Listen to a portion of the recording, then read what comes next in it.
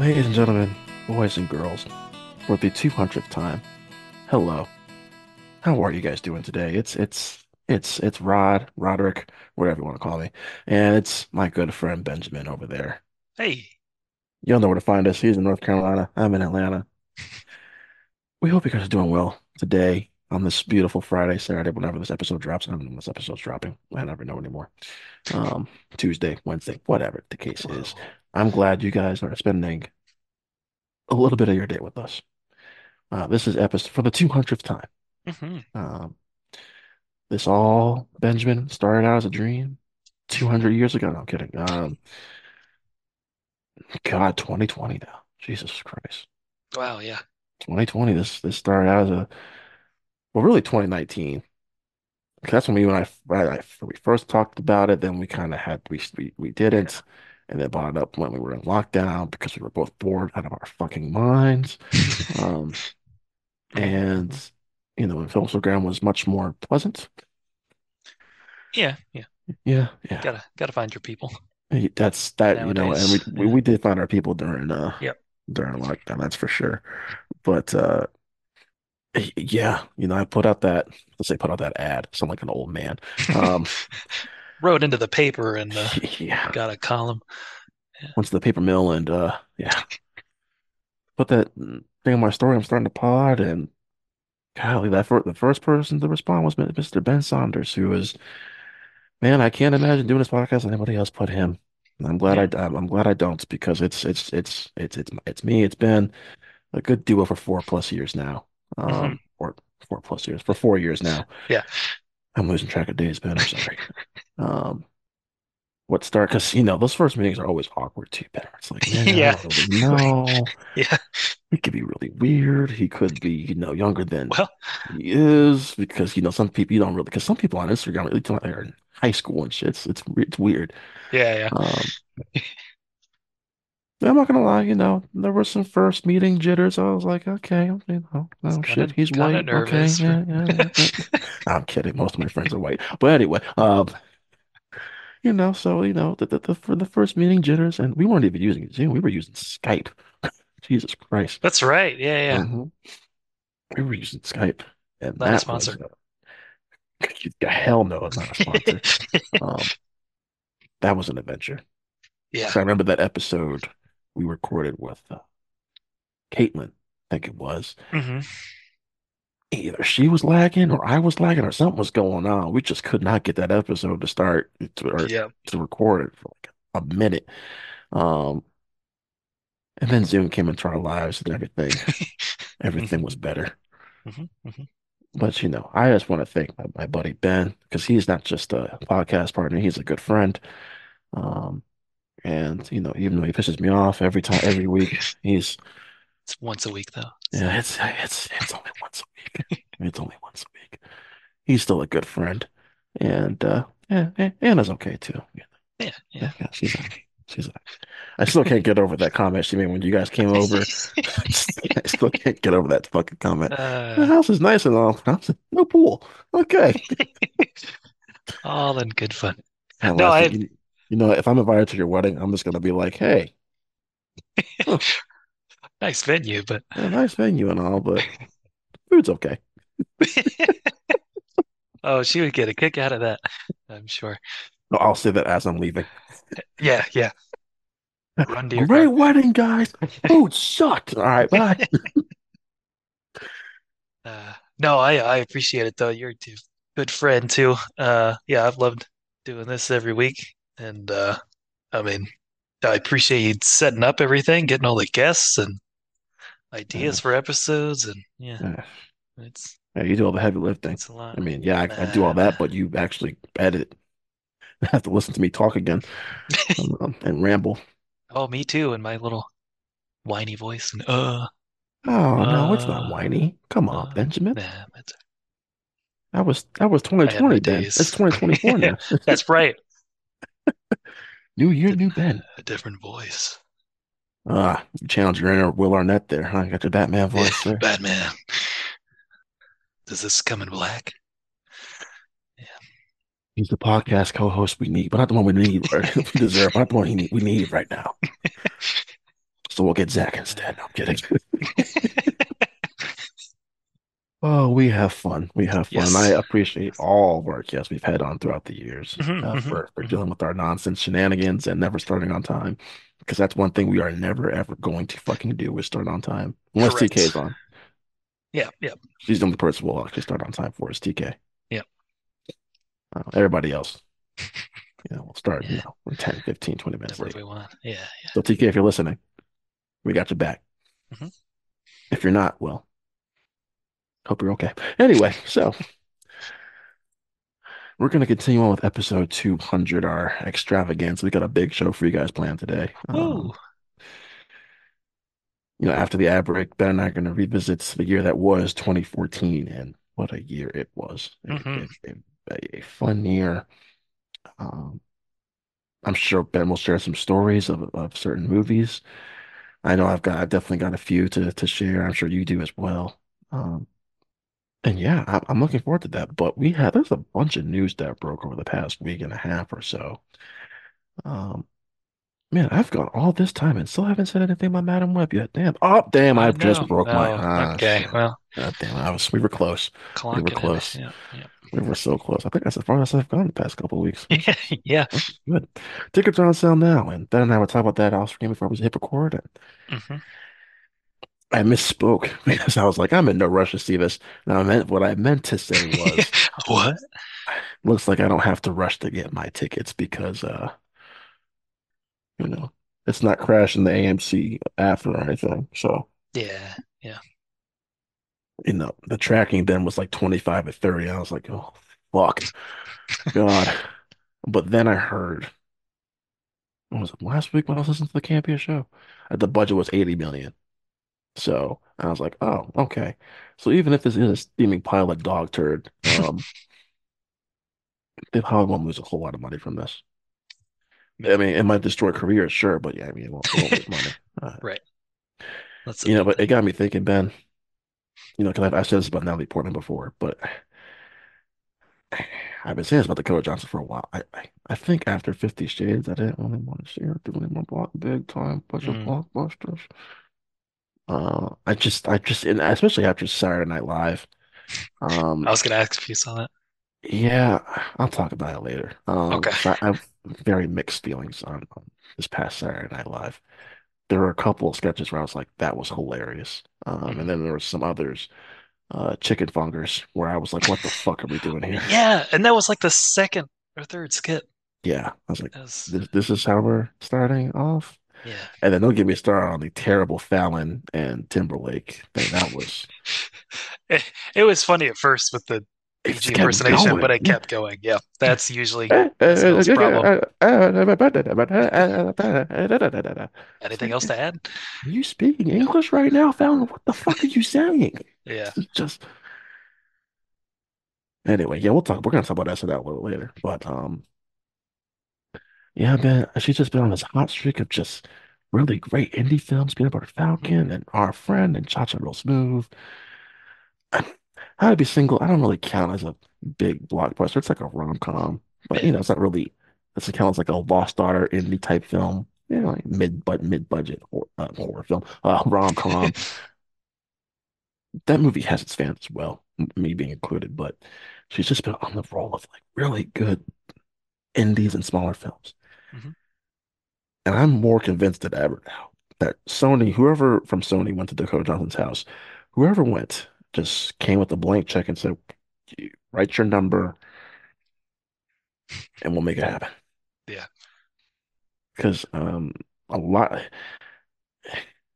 like we said, the trailer wasn't all that impressive, and the TV spots haven't really done it for me either, Ben. I'm still clinging on to hope that that scene in the diner and how gritty that scene looks Yeah, yeah. kind of keeps up that. I kind of hope the fight scenes are like that because like that scene was cool. I'm like, oh damn, we getting gritty, we getting violent. And then the plot is her mom was researching spiders in the Amazon Yeah. right before she died. Yeah. Oh, okay. Shit. That's become more of a meme than I thought it would. It really has been, That's yeah. it kind of, yeah, I guess that's a funny line, but No, it's gonna get old eventually. But Yeah. the Dakota stands on Twitter because there's a lot of them. They are still holding out faith that uh I'm actually surprised about the amount of Dakota Johnson fans there actually are on Twitter. There's a lot of them. We hide in the shadows. But to say my confidence is dipped day by day, it's dipping, Ben. It's dipping. Now I will still see this movie 10 times. I'm just kidding. 9 times. But Darren texted me today. He's like, "Hey, you got your 6 screenings yet?" And I was like, "Actually, Darren, I have 8." So, but yeah, Ben, if we're being serious here, I'm just not. I'm not as enthused about this as I uh, once was. I think the trailer kind of hurt my feelings a little bit, to be honest. And then but then we see these promo images, and some of the promo images have looked kind of cool. Yeah, yeah. Character posters are cool. But then Dakota came out and said this really stupid fucking thing like, "Oh, it was terrible to work with the blue screen." I was like, "What the fuck would you say that?" Oh yeah. I was like, "That's something you don't say." So, and I get it because she has this kind of quirky, weird sense of humor. Like it's very quirky, it's very dry. So Mhm. like it's definitely not for everyone. But even then, I'm like, you don't say that kind of stuff, especially for a comic book movie. But Yeah. I get it, it's your first one. Um, so we'll see, Ben. We're a couple weeks away now. We're really 2.5. Mhm. Uh, it's the first comic book movie because we had Echo already, but it's the first comic book movie of the year. Mhm. We'll see. I don't think this is gonna kill the genre or anything because no one's looking forward to this anyway. So yeah, I Yeah. don't know, Ben. Just, my confidence has drained a bit. Yeah. Yeah. No, I'm kind of down there too. I think Anna's more excited than I am for comic book movie. She Uh, was interested in the trailer and who stuff. we So talking about? and I think we haven't got tickets yet, but I think we will see it. It comes out on Valentine's Day, right? Yeah, So we'll we'll Your do fiance Anna Christensen. Her. dinner and a movie. Yes. Yes. Anna Christensen. Anna Christian. Yeah. Christian. I thought it was Christensen for some reason. I don't No. know. Huh. Well, I don't have a pool, so I guess it's okay if I mispronounce her name, so it's fine. Next time I see Oh. her, I'll make sure to say Mrs. Christensen. That's fine. Slip it in there and see if she notices She probably will. until yeah. That's interesting though, that she's more excited for it than you are. That's funny. That's funny. Because We actually, Zach and I were talking about that, like the amount of guys versus females going to see this movie. yeah, yeah. Yeah, that's true. We saw the trailer in front of something at the Was it Hunger movies Games? at the theater. No, it was recent. Oh, Mean okay. Girls, I guess, would be That's the a good. most recent. That's a good place to put a trailer. Yeah. Yeah. So, and I was kind of laughing at parts of the trailer, and then she was like, "Oh, that seemed okay." So I was like, "All right, we shall see." And actually, the thing I'm most excited for is actually the thing I'm most worried about, which is Dakota. 'Cause she just seems very out of place, Ben. I don't, you Yeah, know. yeah, Now it's just a trailer, so maybe the trailer's just cut it up weird, but fair. some of the line delivery. I think I can see the future. Do you? Yeah, Are you sure? yeah. My mom was in the Amazon right before she died. Okay. All Okay. right. You want to elaborate a little bit on that? I don't- Oh, she was researching spiders. Okay. All right. Okay, that might come up later in the plot. Okay. Why are we stalking girls now? Is Sydney Sweeney? Okay. Yeah. This is weird. Okay. So yeah, and then the whole Ezekiel Sims thing. Yeah. I just I mean, I don't know if you saw the thing about Tom Holland and Andrew Garfield, that Andrew was actually supposed to be, or his Spider-Man was supposed to be in this movie. And then they tried to get Tom Holland Spider-Man to be in this, which would have been even more confusing. Yeah. So, you know, Isn't it set in 2003? yeah. So, well, 'cause I think if the rumors are true, we're just looking more like it's going to be true. Like this is about the Spider-Woman trying to prevent Ezekiel from killing an unborn Peter Parker. So trying to kill May, not May Parker, but Richard and what's the mom's name? Oh shit. Oh Is it no, we or should know Mary this. Parker? I think it's Mary. Yeah, Yeah, I think it's Mary sounds Parker right. because that's who Adam Scott and Emma Roberts are playing. Or Okay. supposed to be playing Peter's parents, like mom and dad, not Uncle Ben and Aunt May. They're okay. They're I think. similar age. No, Okay. I didn't think so. but it's Sony. I don't know what the fuck's going on over there anymore. I really don't. But anyway, that's our Madam Web talk for the week. Okay. Um, yeah, Adam Scott's 50. And she's 32. Okay, well, you know what, Ezekiel, go ahead and do your thing, man. Anyway, we're gonna be moving off of that. Ben, Yep. Yep. a show you and I are looking forward to next year, Last of Us season two. Uh-huh. They're starting to shoot in Oh, Canada. yeah. Cool, Yeah, cool, cool, cool. they put out, I think HBO. I think I saw it was on it's no Twitter. I saw it first. They put out the cast photo, Yeah, and yeah. did you see who was missing from that cast photo? Was it Caitlin? Or was she in there? I kind of glanced at it. I didn't know who actually Oh, she's was. missing too, but there's one. Actually, there's Oh, yeah, she's missing Joel? too. Pedro? Yeah, Yeah, yeah. And? yeah. Pedro and Caitlin are both not in that. In Yeah, that. oh, those Yeah, two. Yep. Well, it was bound to happen yeah. at some point. So, Interesting, interesting, interesting.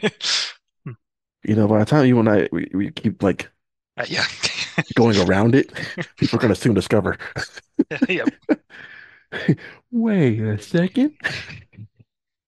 Hey, look, if you play the games, you already know what happens. So Mhm, mhm. if you don't, I'm sure one of us will spoil it for you by accident. So it's okay. If we haven't already. If we haven't already, that's for damn sure. Ben, I'm also excited that Tenet is getting an IMAX release Oh, yeah. February 23rd. So I am definitely I'm actually gonna be in New Orleans that week. So I get back that Saturday. So I'm hoping that Sunday I can maybe do a double feature of the Tenet IMAX release and that Dune fan screening. That's my plan. I'm gonna try to do Mm. that. That'd be a cool double feature right there. Hmm, Um, hmm. Tenet was one of the films I missed in theaters during a lockdown. So, um, but it's still probably my second. No, it might still be my first favorite 4K uh, disc I own. It is so fucking beautiful. Oh my goodness. And it's a movie my mom is still just like, why the fuck am I watching this? So there you have it. Um, you saw it in theaters already. So, Yeah, yeah. all right, we're gonna move on from that though. We're gonna talk about, you know what? I do want to get your thoughts on this because we are Spider-Man fans. I don't know if you hear the rumors going around about Spider-Man 4 right now, Ben. Um, Oh, yeah. no. So rumor on the street right now is Sony and Feige or Marvel Studios, or they are at war with one another right now because Sony wants to bring back Maguire and Garfield, Mm, and Feige and Holland want a more grounded, the grounded level Spider-Man 4 hmm. with a appearance by Kingpin and probably Charlie, and a major role for Charlie Cox. Cool. Um, so listen, I'm with two mindsets on this. I stand with Feige 100%. Hmm. However, if I'm looking at it from a business sense, I understand why Sony would want to bring back Garfield and McGuire. I get it. I'm not going to sit here and be one of those brats like Sony shouldn't do. No, I'm not going to do that. Do I want them to? No. I, it was a treat. It was fun. I think they'll be back for Secret Wars, which is probably where it should happen. Hmm. Only way Ben can make it work, if you're gonna bring it back, you bring it back for the whole movie and not just the second and third act. Yeah, yeah, that's true. Now, I can see this happening too, Ben, because Spider-Man 4, if I'm release dates and timeline wise, it's supposed to happen in between Kang Dynasty and Secret Wars. Because it was rumored that Spider-Man 4 was going to be one of the films leading into Secret Wars. So you could Mm, explain why Garfield McGuire back in Holland's universe. You could. hmm. But I am with Feige. I want a grounded approach. I want to go back to the Homecoming era of, well, Homecoming era, but how grounded that Homecoming film was. Yeah. And to be even more honest, I don't even want Daredevil, to be honest, to be frank. I just want a Spider-Man film without the help of Tony or Nick Fury or Doctor Strange. Hmm. Hmm. Because to me, the ending of No Way Home signified when he made everyone forget who he was. He made that suit. That was the transition of I no longer need the Avengers. I can do this on my own. Now, technically, Daredevil's not an Avenger. I get it, but still, it'd be cool just to see Spider-Man be Spider-Man without Mm. any help. Yeah. I, I that's where I stand, Ben. yeah, I agree. I think the Daredevil Kingpin is a better idea than bringing Hmm. Toby and Andrew back, but I see what you're saying too. I Because he's mean, not look, Spider Boy, he's Spider Man he's now. Spider-Man, and I'm trying to spoil the Spider-Man stuff, but like, if Kingpin and Daredevil earn it, I'll be happy, yeah, for sure. Yeah, I just like to see him without any help of like an Avenger for once, you yeah, know? Because yeah. now technically Doctor Strange didn't fully help them in No Way Home. They were kind of not enemies, but they were Button bickering. heads. Yeah, they Yeah. were button heads. And Nick Fury actually wasn't even Nick Fury. So and no and Far From Home. So Yep. yeah, that's where I stand Ben on that whole thing. I'm just kind of ready for Peter to just kind of handle stuff on his own for at least one movie. Yeah, yeah. One, see where it ties into the universe if they do, or Mhm. have it'll be it could be very separate, and then at the end, kind of start tying them back in Yeah. um, to the larger universe. But yeah, I don't know. Holland, Tom Holland has said before that he really wants it to be a good script for him to come back and feel like it's worthwhile and stuff. So I still I kind of so people trust. keep forgetting that and sometimes I forget too. He had a movie come out every year basically since he's been Spider-Man. 16 Civil War, 17, Homecoming, 18, Infinity War, 19, Endgame, and Far From Home, and then 2021, uh, or Far From Home, and then 2021, No Way Home. Yeah, So he's been, I mean, that's a lot. yeah, And so I applaud him for taking his break. I can imagine that's why a lot of these MCU actors been are kind of taking a break from it, like Elizabeth Olsen, Chris Hemsworth. Uh, because Hemsworth, I mean, Hemsworth's been a character since 2011, so it's yeah. been well over 10 years. It's been 13 years now, and Olsen's been playing since 2015. So the next year will be 10 years since her official injury. Well, actually, technically, she made her first appearance in that Winter Soldier, Yeah. post-credit scene. Um, but yeah, I don't know. I just No Way Home felt like Tom, if that was going to be his last Spider-Man movie, he kind of went out with a bang. Hmm. Now I don't believe that, but Hmm. eh, you know,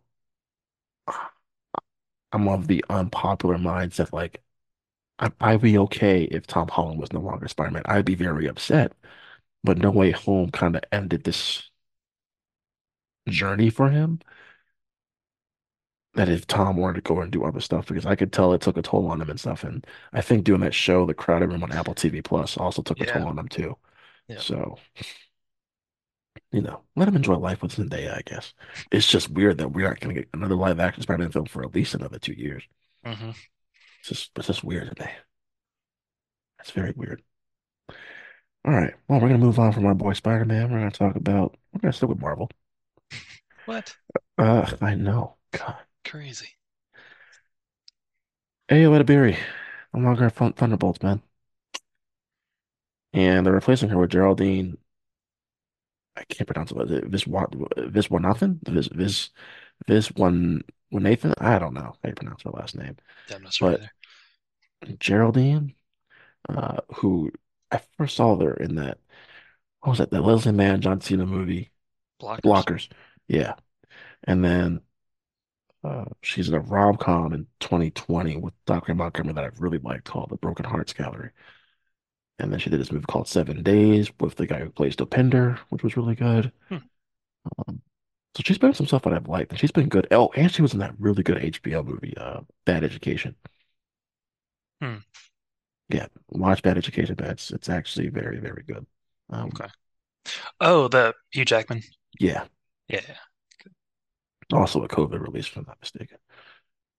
It's a damn shame that we lost both Stephen Young and now Ayo Edebiri. Mhm. I can imagine Ayo, this probably has a lot to do with shooting the Bear season three, probably. And whatever else she's got going on because she was very busy last year, man. She was in a lot of projects last year. Hmm. Um, so I'm glad she's getting work. She's tremendous, but I love this actress a lot. Geraldine, I like I said, I like her. I, whatever, we don't know what role she was going to be playing. A, was going to be playing. So whatever role Geraldine's playing, I'm guessing it has a little bit to do on the comedic side, Ben. I'm Hmm. wondering if she's playing like a right-hand person to Valentina, because we know Contessa Valentina is going to be in this movie. Yeah, I'm disappointed, but Thunderbolts, if it comes out next year, which I'm starting to have doubts on. Um, they're supposed to start shooting this real soon, actually. I think over the summer. So we'll see. I'm looking forward to the project for sure. I just get bummed out by like all these, Stephen Young. Now Ao's not going to be in it. So Yeah. it's disappointing. Yeah. But yeah, I don't know. Not knowing the character, we don't know yet how one or the other will fit in the role. Um, Hmm. so, but yeah, I definitely know Ayo Edebiri more. Um, the Brook, no, not that one. Sorry, Drive Away Dolls coming out soon. Yeah, With yeah. Looking forward to Geraldine that. looks interesting. So hopefully we get a. I mean, I don't think I've seen her in anything, so that might be my first introduction to her. Yeah. Blockers is actually really funny. You should watch Blockers. It's pretty funny. Okay. Yeah, I very much don't like John Cena, but I have heard several people say that one's a good one.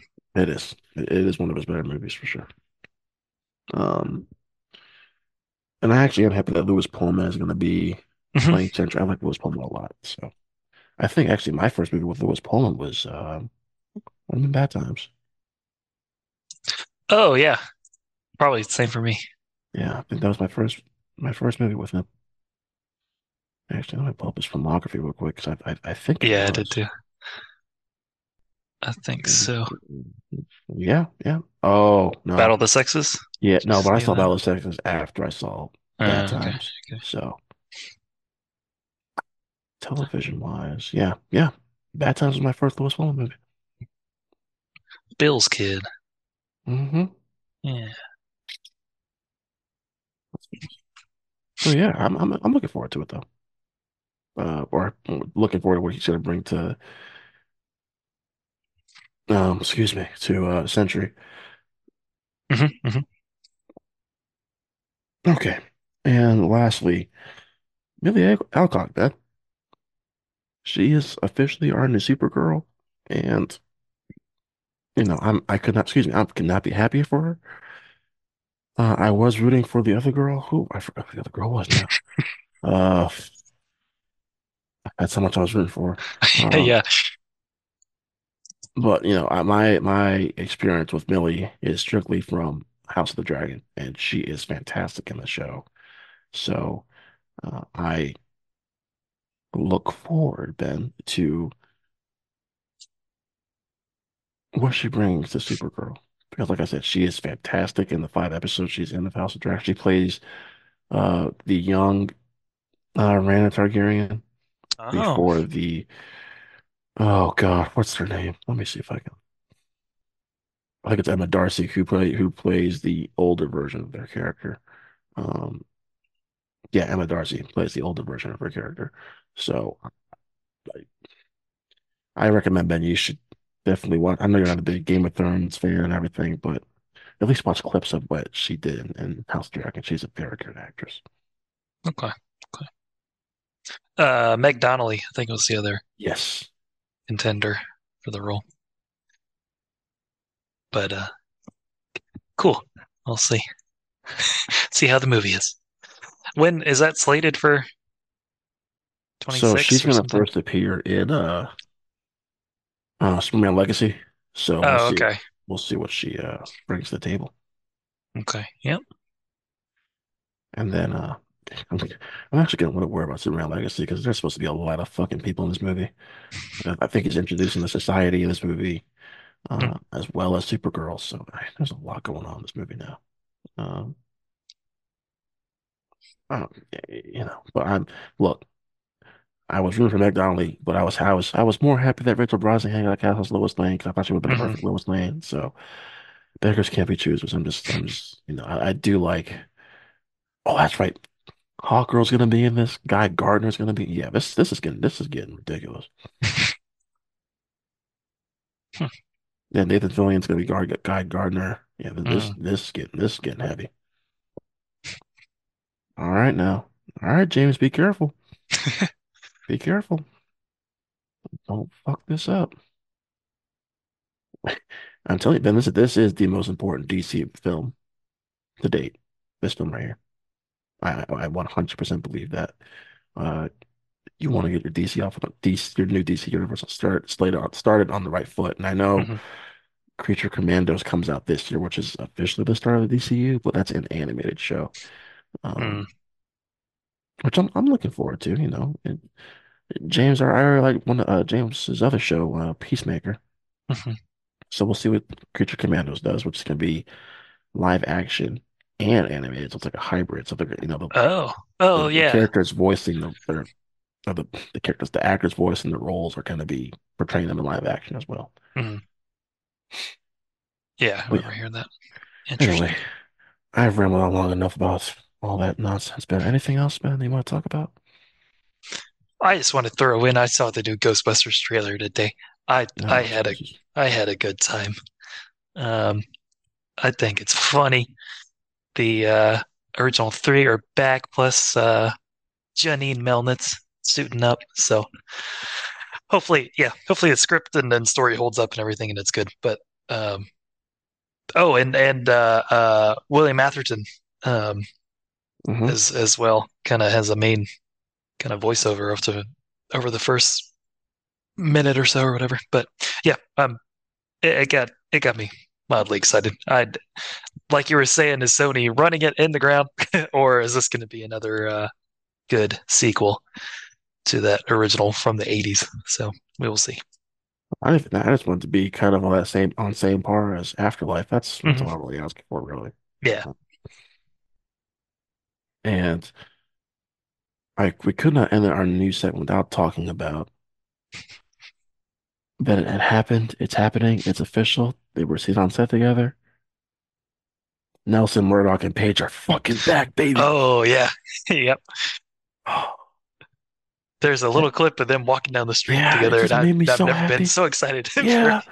behind the I was scenes like, thing. the band is back together. God Yep. damn. Now, I have read that Karen, just Karen, is going to be in 3 episodes only. I don't know how Mm. true that is, but I'm curious if they're still going to kill both Foggy and Karen off the show.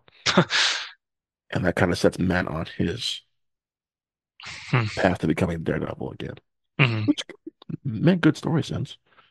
Um, Sure. Yeah. I mean, look, we don't want to see the death of Karen and Yeah. Parker. No one wants that, but No. I am curious because I think also Kingpin's already going to be mayor by the time the show starts. So, Mm. um, if you haven't watched Echo, there's a little post-credit scene tease at the very end, which Mhm. kind of it all but gave the confirmation that he will become mayor of New York. Yeah. Yeah. So it it is what it is, Ben. Yep. But yeah, just seeing the three of them on set together made my heart happy. Mhm. Mhm. Me too. And actually, when I saw that, I was like, well, time for a rewatch. Let's get to it. Yeah. Same. Yeah. Just need to see a photo of John Bernthal back in the Plastic Punisher, and I'll be. Here's the thing: I love John Bernthal's portrayal of the Punisher. Mhm. First season, I thought was okay. That second season was great of Punisher. I wasn't the biggest fan of that first season. Second season is where I really, I was like, damn. Okay. And then of course I canceled it like 48 hours later, Yeah. which was very disappointing. But typical Netflix stuff. Yep. Speaking of which, real quick here, I have been kind of on a more of a roll lately of streaming shows and movies. I'm kind of slacking on the movie front lately, and I Hmm. don't really care right now. But there's because there's like nothing in theaters has really caught my eye. Like I need to go see that Hmm. right now. I think I wanted to see The Beekeeper, and then I got a note that it was going to be on digital tomorrow. So I was like, oh, okay. Oh, wow. And Mean Girls is actually coming out the day on my birthday, February 13th. So I was like, Mm. oh, okay, I can wait 2 more weeks and I'll just pay the 24.99 to watch it. And then, oh yeah, there was that space movie, ISS. I Hmm. was like, oh, that looks good. Oh, it's gonna be on digital next Tuesday. Okay, I'll Oh my gosh. wait. Yeah, That's crazy. movies just coming on digital a lot quicker now, man. And Yeah. I know I've got I can't really bitch and complain about paying because I pay for A-list. So uh, Yeah. I just I haven't like been in the mood right now to get back in theaters. Like the last time I was in theaters was legit New Year's was the last time I was in a movie theater, Hmm. and it wasn't Well, even here in Georgia. I was out of town. So I have just been kind of on the streaming roll because there's been a lot more shows I've been interested in watching than movies. hmm. Um, so I got through 3 shows last week because last week was kind of a an admin day or an admin week for me last week. So I was Hmm. kind of like doing a lot of it's like not tedious work, but I was doing Yeah. taxes and stuff and just kind of getting stuff prepared for an event. And so I had some time to kill. So I had one laptop up at my work, another laptop on for my show, and where I would have my tablet up where I did have a day where I worked in bed, and that was amazing. But um, Dad, you didn't hear that if you're listening. So yeah, I got through 3 shows last week, all on Netflix. And I started like a couple others, but the one I really want to talk about is Griselda with Sofia Vergara. Hmm. It is basically a spiritual successor to Narcos. So if you like Narcos, I highly recommend you watch this. I'm not saying it's as good as Narcos because I don't think it is. But if you just need a good 6 episode binge, this is that show. And of the 5 shows I've completed, I think I've completed 5 or 6 shows I've completed right now. 2024 is my favorite. And Sofia Vergara, this is a game-changing performance. She is so fucking good. Yeah, if you like crime, gangster kind of shows, this is definitely up there. I'm not gonna say it's Netflix's best, but I was very impressed with Griselda. I liked it quite a bit. So yeah, that's kind of the one show I really wanted to talk about. I did start a few others, but I'll wait to kind of, you know, when the shows are completed to really talk about them. Let's. I don't want to talk about SNL, man, because and now we're going to because it's Dakota. Um, yeah, Ben, I'm torn. I was really torn because there were some skits I was like, that was genius. That was hilarious. That was great. Like the Maury Povich thing, that was funny. Yeah. The home Yeah. videos, that was really funny. And the Delta thing, where she's looking for her lost bag, I thought that was pretty funny. Yeah, but the best thing was the Please Don't Destroy roast. That was absolutely hilarious. Oh Those my God, guys are great. they Yeah. are. But I think actually Dakota got the better of them Yeah. Yeah. Yeah. Yeah. in that one. Yeah. Um, As writers, they're really good. yeah. So Yeah. Dakota got some good. She got. I mean, they both got each other pretty good. Yeah. Uh, the best thing what was the line that Dakota said that really got me was what was it? It was the lesbian joke. I know it sounds weird, but like, Yeah. what's the Y'all are last the last boyfriend that people have before they before turn they turn lesbian? Yeah, lesbian or thank something. you. Yeah. That was oh my God. And the Madam Web joke was like that was really funny too. Of oh man, I really wanted to meet the lead of Madam Web. Can you introduce me to Sydney Sweeney? Yeah. And then the Hamilton thing was really funny too. Uh, what? I don't know what you're talking about. Just closes the shuts the picture down. And then that last joke, what was it? It was like the very last thing she said. What was the last thing she said, Ben? It was really funny too. I don't know. Because it was like it was Could very have. frantic. It was like back and forth. It Yeah. was the Nepo thing was really funny too. That Yeah. was hilarious.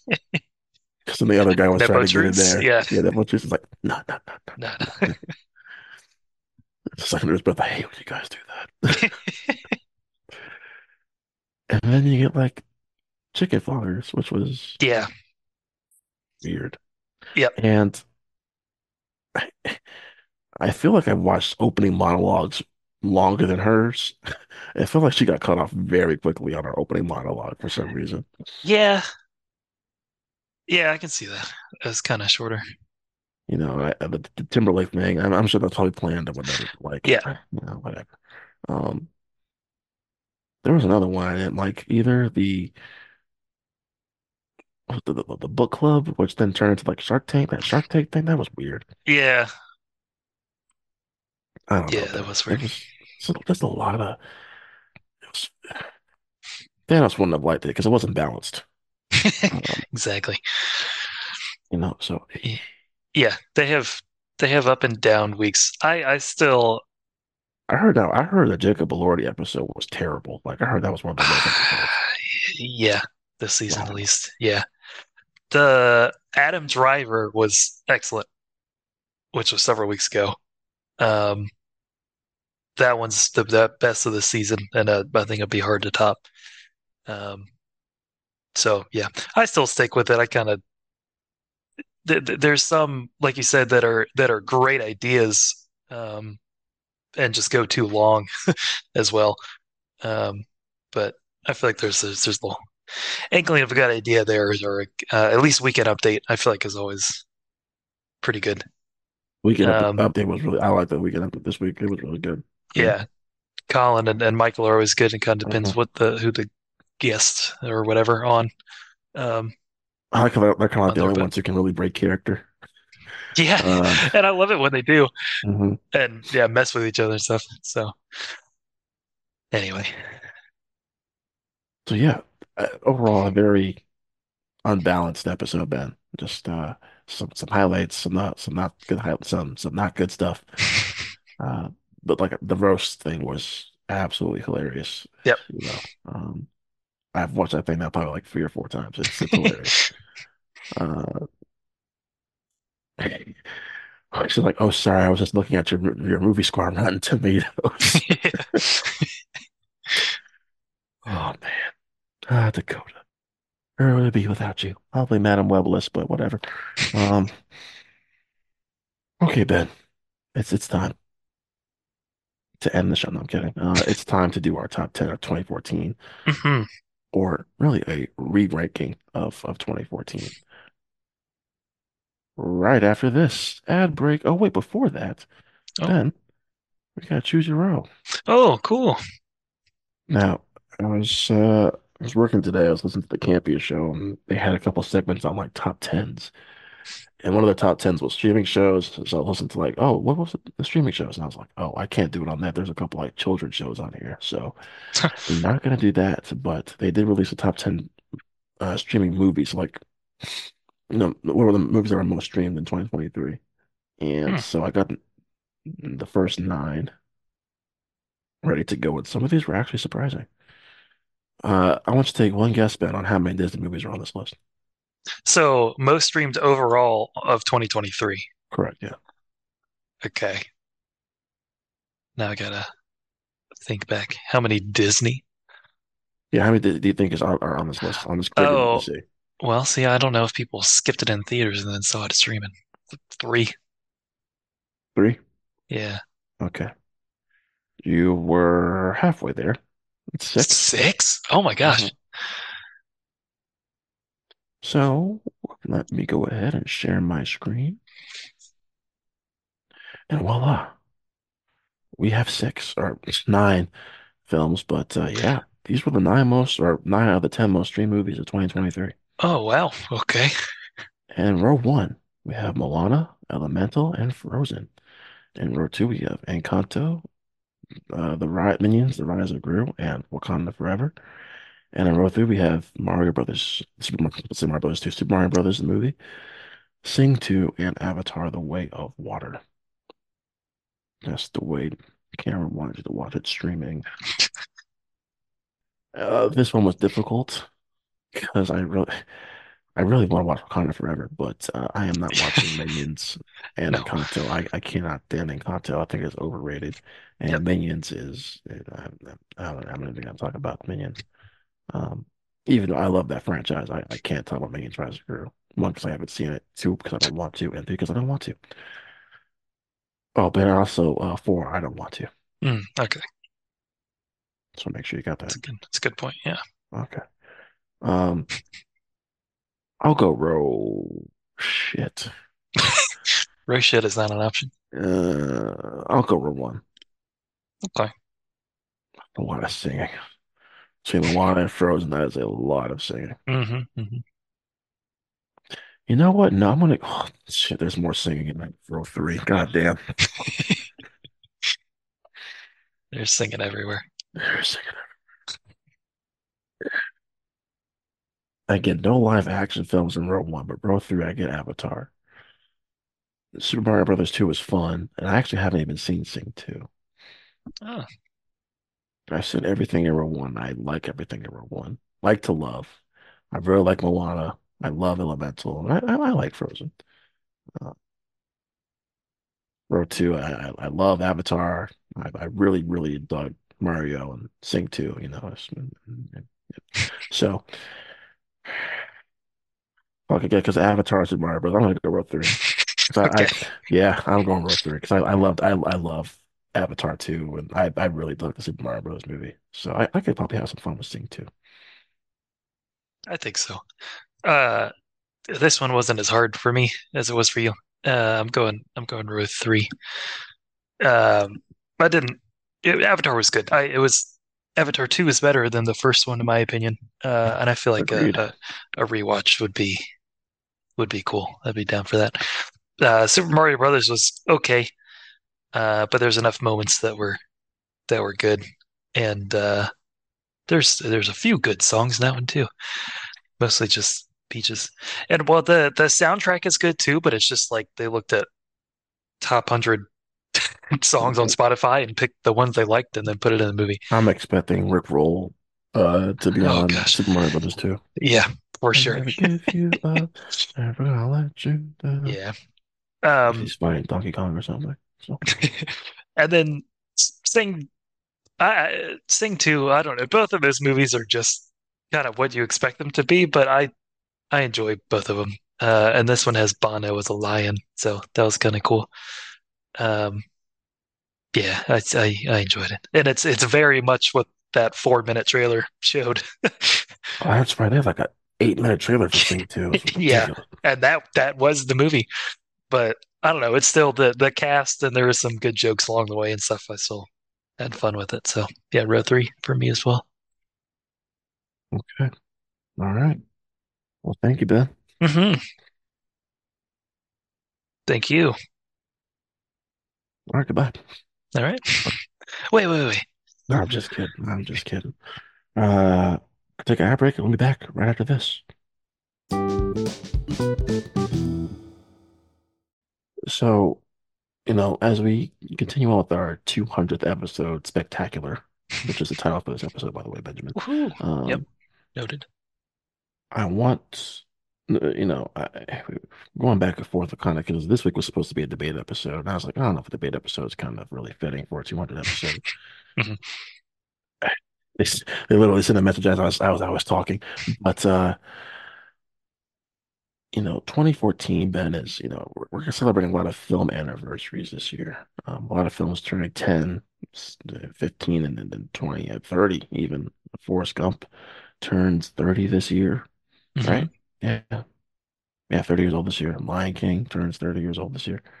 Shawshank too, right? Shawshank came out in 94. Yep. Okay. Yeah.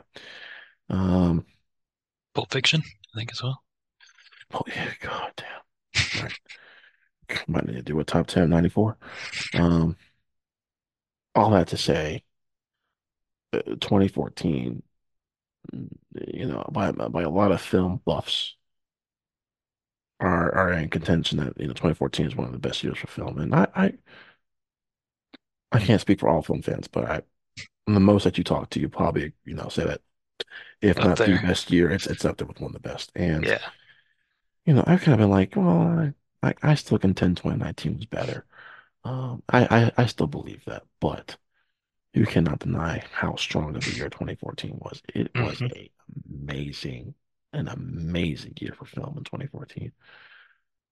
Now, there are going to be films in this list that people are not going my like people probably aren't gonna like my list very much, and I don't really care.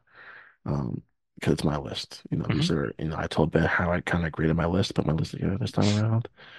I can tell you guys that my top three was pretty much set in motion. That was kind of definitive. That was like I'm good because all three of them are like my top. One of them's in my top 12, and hmm then two of them are like in my top. I'll probably say 40 films of all time. Four for five are pretty easy, and then like 6 through 10, it's like not a mosh posh, but it's like it was just hard to kind of put them in order. But then how I Yeah. graded it was my entertainment value, emotional value, and most importantly for me, replayability or rewatchability. hmm How many times I've gone back to rewatch these films, and that was a big factor. And I think that should be a factor when you're redoing a list 10 years later. You know, but like I said, that the top three in particular to me are very special. But a lot of these films on this list are special for different reasons. But especially when we get, like I said, once we get to that top three, I was like, I already know. There was no debate. Um, so yeah, 2014 for me, while it's not, I can't say it's my favorite year for film. I think it's top five in terms of like years of film for me. It's a hell of a year for film. Oh yeah. Yeah, it would make my short list as well. For best years. And this list was hard to make. Kind of like you, I had maybe my top five was I knew which films would be there, and then kind of got to the second set of five, 6 through 10, and the kind of like you, the placement. It was figuring that out. Um, so yeah, I did a first time watch, had a few rewatches, and getting stuff where I wanted it. So this was a good a good challenge, I think, overall. And maybe I don't know. I might be more mainstream what I see on Instagram and stuff people like, but maybe we'll have one or two on there that uh don't often get on lists. So, but I'm excited to hear your list too. What you got? So are we talking about I'm sorry, I got distracted again. Where are we going? Are we diving into now, Ben, the kind of the hidden gems of 2014? Is that what we're Yeah, doing now? let's do it. Okay, cool. Um, I apologize, ladies and gentlemen, I'm like multitasking here. Um, yeah, so there's some hidden gems on here that I want to talk about. I'll go through. Man, which ones do I want to talk about? Okay, I'll start with top five. Chris Rock's film with him and Rosario Dawson. Really funny film. But what surprised me was how much heart the movie had and just the kind of connection between certain character relationships. Because when I saw the trailers for top five, I was like, oh, it kind of looks like just a regular standard comedy with Chris Rock, but it was so much more than that. Fury, David Ayer's Fury, another one that I really wanted to put on my top 10 list, but did not make the cut. Really strong film. Uh, Great ensemble piece. One of Shia LaBeouf's best roles, hmm actually. Brad Pitt's fantastic. The war scenes are epic. The finale is intense. It's gritty. It's emotional. Logan Lerman is fantastic. So yeah, Fury's another one. Um, A Most Violent Year, another one that's very, very good. I call it the character piece of the year between Oscar Isaac and Jessica Chastain, who are fantastic in the movie. One of A24's best. Uh, I think I'll leave that for my kind of gems of 2014. And if I think of anything else, I'll kind of interrupt. But yeah, I'll say Okay, those are like my gems. cool. Uh, I culled together a list of five. Myself, I had A Most Violent Year on there as well. That is a really, really good one. Watched that with my brother the first time, and we were both surprised how much we enjoyed it. So, um, shout out to that one. A very hidden gem, The Guest, which I think I heard about it on Instagram as well. Dan Stevens is a pretty good little thriller movie to check out. The Monuments Men, which has gotten uh, poo-pooed a lot. Rod shaking his head. I like hanging out with those guys. Matt Damon, George Clooney. I think Clooney directed that one as well. Um, Hugh Bonneville, Bill Murray, and it's based on a true story of these guys who went in and saved a lot of art that was stolen and hid away by the Nazis during and kind of after World War II. So yeah, there's some one especially emotional moment I thought that kind of got to me, but it's a fun camaraderie with those guys. Uh, a real surprising one, but I felt like I should shout it out because it is a hidden gem. The Other Woman. I was told it came up and I played it. I had no choice. I was like, okay, I enjoyed this one. It's pretty funny. With it's not a crazy original story, I guess, but the way it's played, I think it is quite original. I hadn't seen anything like it to this extent, and it is Cameron Diaz, Leslie Mann, and Kate Upton. Quite the trio, but they all have great camaraderie themselves, and the hijinks and stuff they get into, and kind of friendship. Are we friends? Building on that, off of what happens with their characters. I don't know. It shocked me how much I liked it more than I thought it would. So then the other one is Get On Up, which is the James Brown biopic that late great Chadwick Boseman performed, and it was very good. It's a little different from other biopics. I think the story it kind of goes up and down a little bit. But I think it was the opening with him walking in on that room with the shotgun and was just boom, here we are in this movie. Uh, so yeah, and Chadwick's always great. Him playing James Brown was really good. Got all the dance moves and everything, and then the quieter character moments and loud character moments were great as well. So those are the ones I picked out. All right, just a few others I wanted to mention that I couldn't mention, or I forgot to mention earlier. Hmm. Equalizer with Denzel, that first one, really good. Really enjoyed that movie. I actually saw that in college. I was a group of friends, so that was fun. Um, Let's Be Cops. I Yeah. saw that twice actually. Once with my buddy Trent from high school. We went. That was one of the last movies we saw before we departed for our freshman year of college. And then saw it again my freshman year.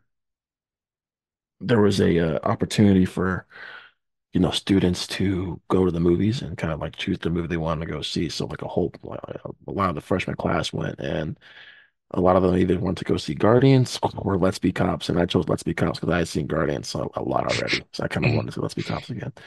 If you like Jake Johnson and the Waynes, Damon Wayans, so New Girl reunion there. Yeah. Um, I love the movie. I thought it was hilarious.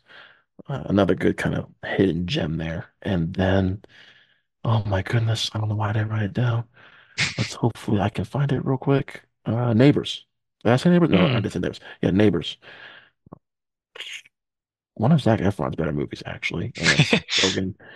That kind of started the whole Efron renaissance, in my opinion. Ben was Neighbors. I thought he was really good in that movie. Yeah. And him and Rogen played off each other really well. Rogen and Rose Byrne have such great chemistry. So Hmm. good together. And yeah, sequel.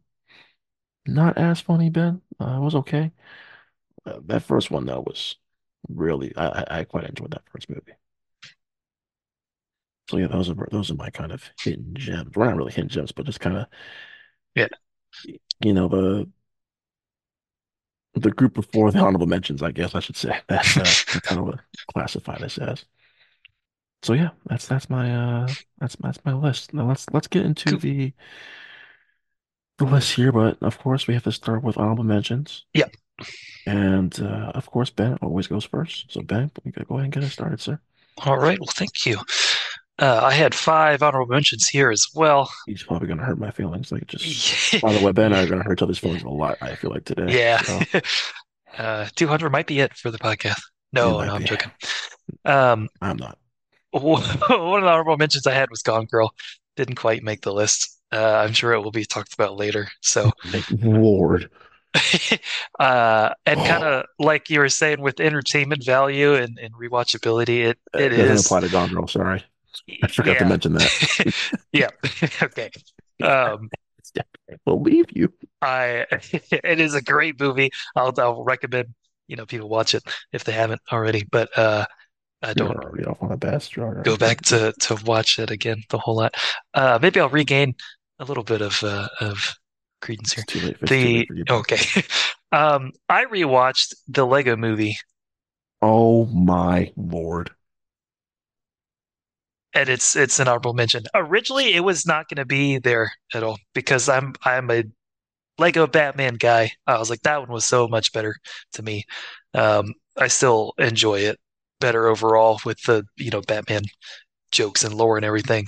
But the Lego Movie, I've come around more to it. I don't know why I didn't really like it a whole lot when I first saw it, but I don't know. I was laughing a lot more this time and really enjoyed it. Hmm Um, hmm hmm so hmm there you go. Honorable mention: The Imitation Game.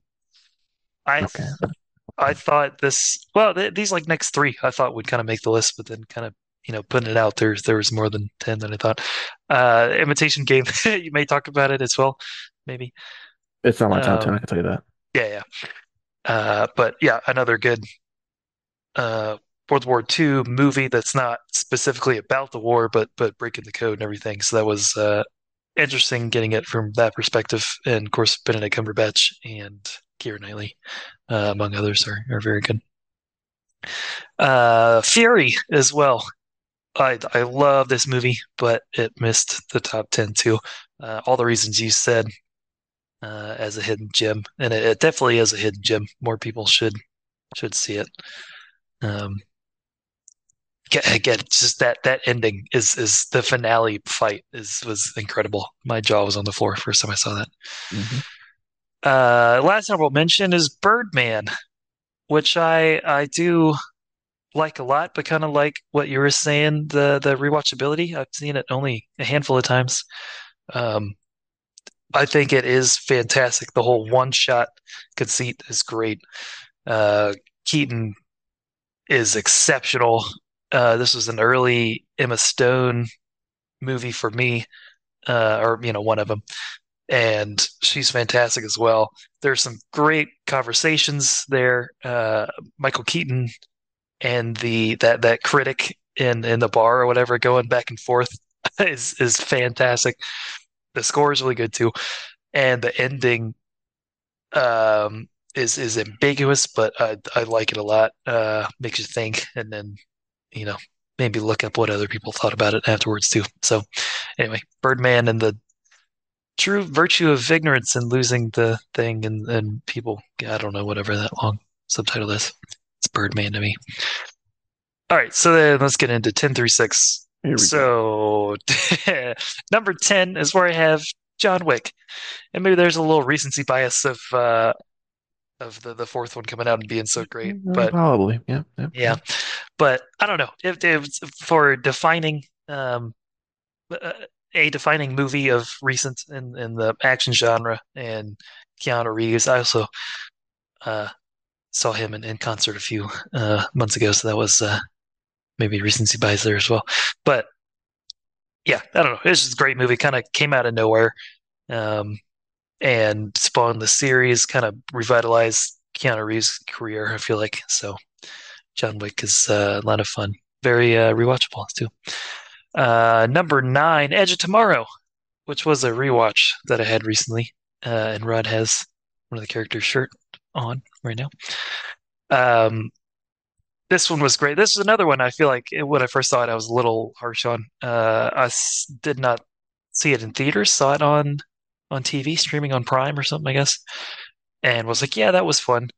Um, and like I always say, I'm a huge fan of Groundhog Day. I've seen that one a bunch. So whenever there's a time loop in a movie, I'm kind of I kind of base it off of that. How much they use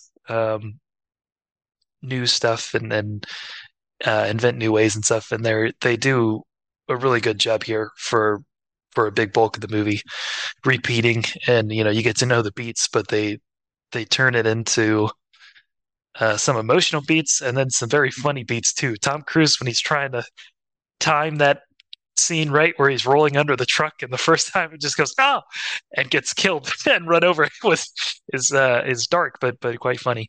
Um, and yeah, so of course him and Emily Blunt is fantastic in the movie as well. And then it's always good to see Bill Paxton showing up, Brendan Gleeson too. So the only thing is Nope, I the think you said number eight. okay. No, go ahead. Real quick, the final battle scene, it's cool, but then It's so also dark. it just yeah, it's dark and it turns I don't know. To me, it just turns into another big battle action movie when the first Oh, two-thirds are so smart and inventive. Um, but I mean, it works for the story. That's what they're building towards. But I'm just kind of So anyway, number 8. This one surprised me a little bit. X-Men: Days of Future Past. well, Uh, well, well. because I do like other X-Men movies better, but like we've been saying, rewatchability, um, and I don't know, the going back to the '60s, Hugh Jackman is so good, um, and I just love the X-Men universe we talked about is very the timeline is all over the place and they messed up several times and it's just kind of ridiculous.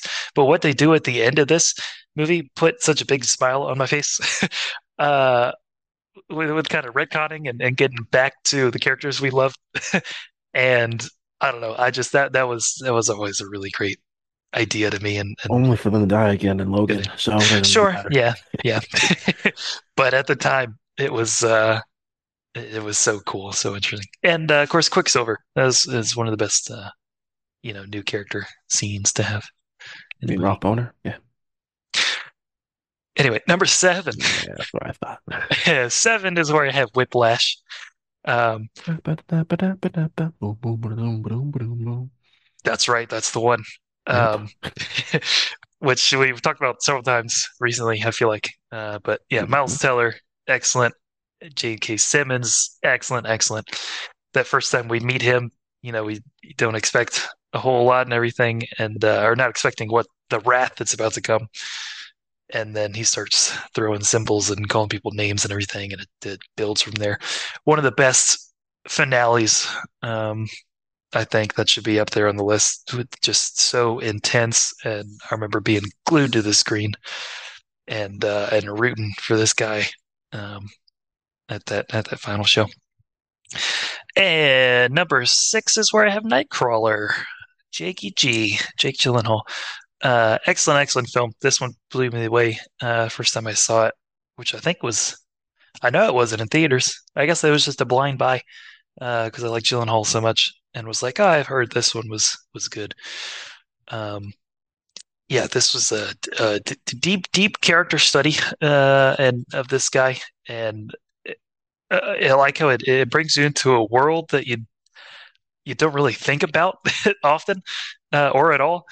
That these ambulance chasers and just crime scene people, but I mean someone's got to get it for the news. Someone's got to be there. So it's interesting to think about uh, real life implications of that. But then also, I hope what happens in this movie never happens because he goes very far into his plans and stuff there. So um, another Bill Paxton movie. Actually, I didn't really think about that, but he is really good. I like when he shows up. So, and we talked before about Jake Gyllenhaal being so good and everything, but here turn it into like a Coyote almost was his inspiration.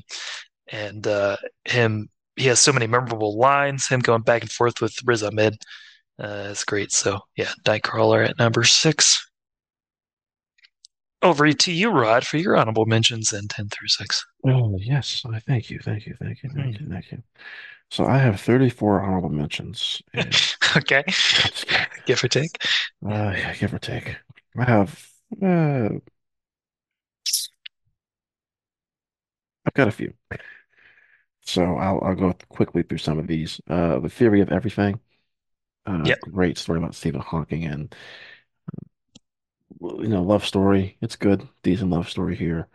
I'm just I can't believe that or I can't believe, but I'm just always mesmerized by Eddie Redmayne's performance as Stephen Hawking. It truly is a special performance.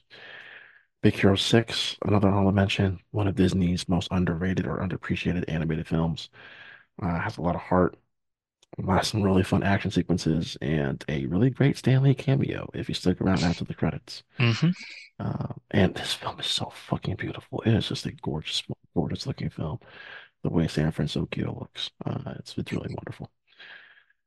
This is Where I Leave You, one of Sean Levy's more underappreciated films with Jason Bateman, Tina Fey, Corey Stoll, Connie Britton, Adam Driver, amongst the many in this ensemble. Up Rose Byrne, uh, another kind of family drama type film with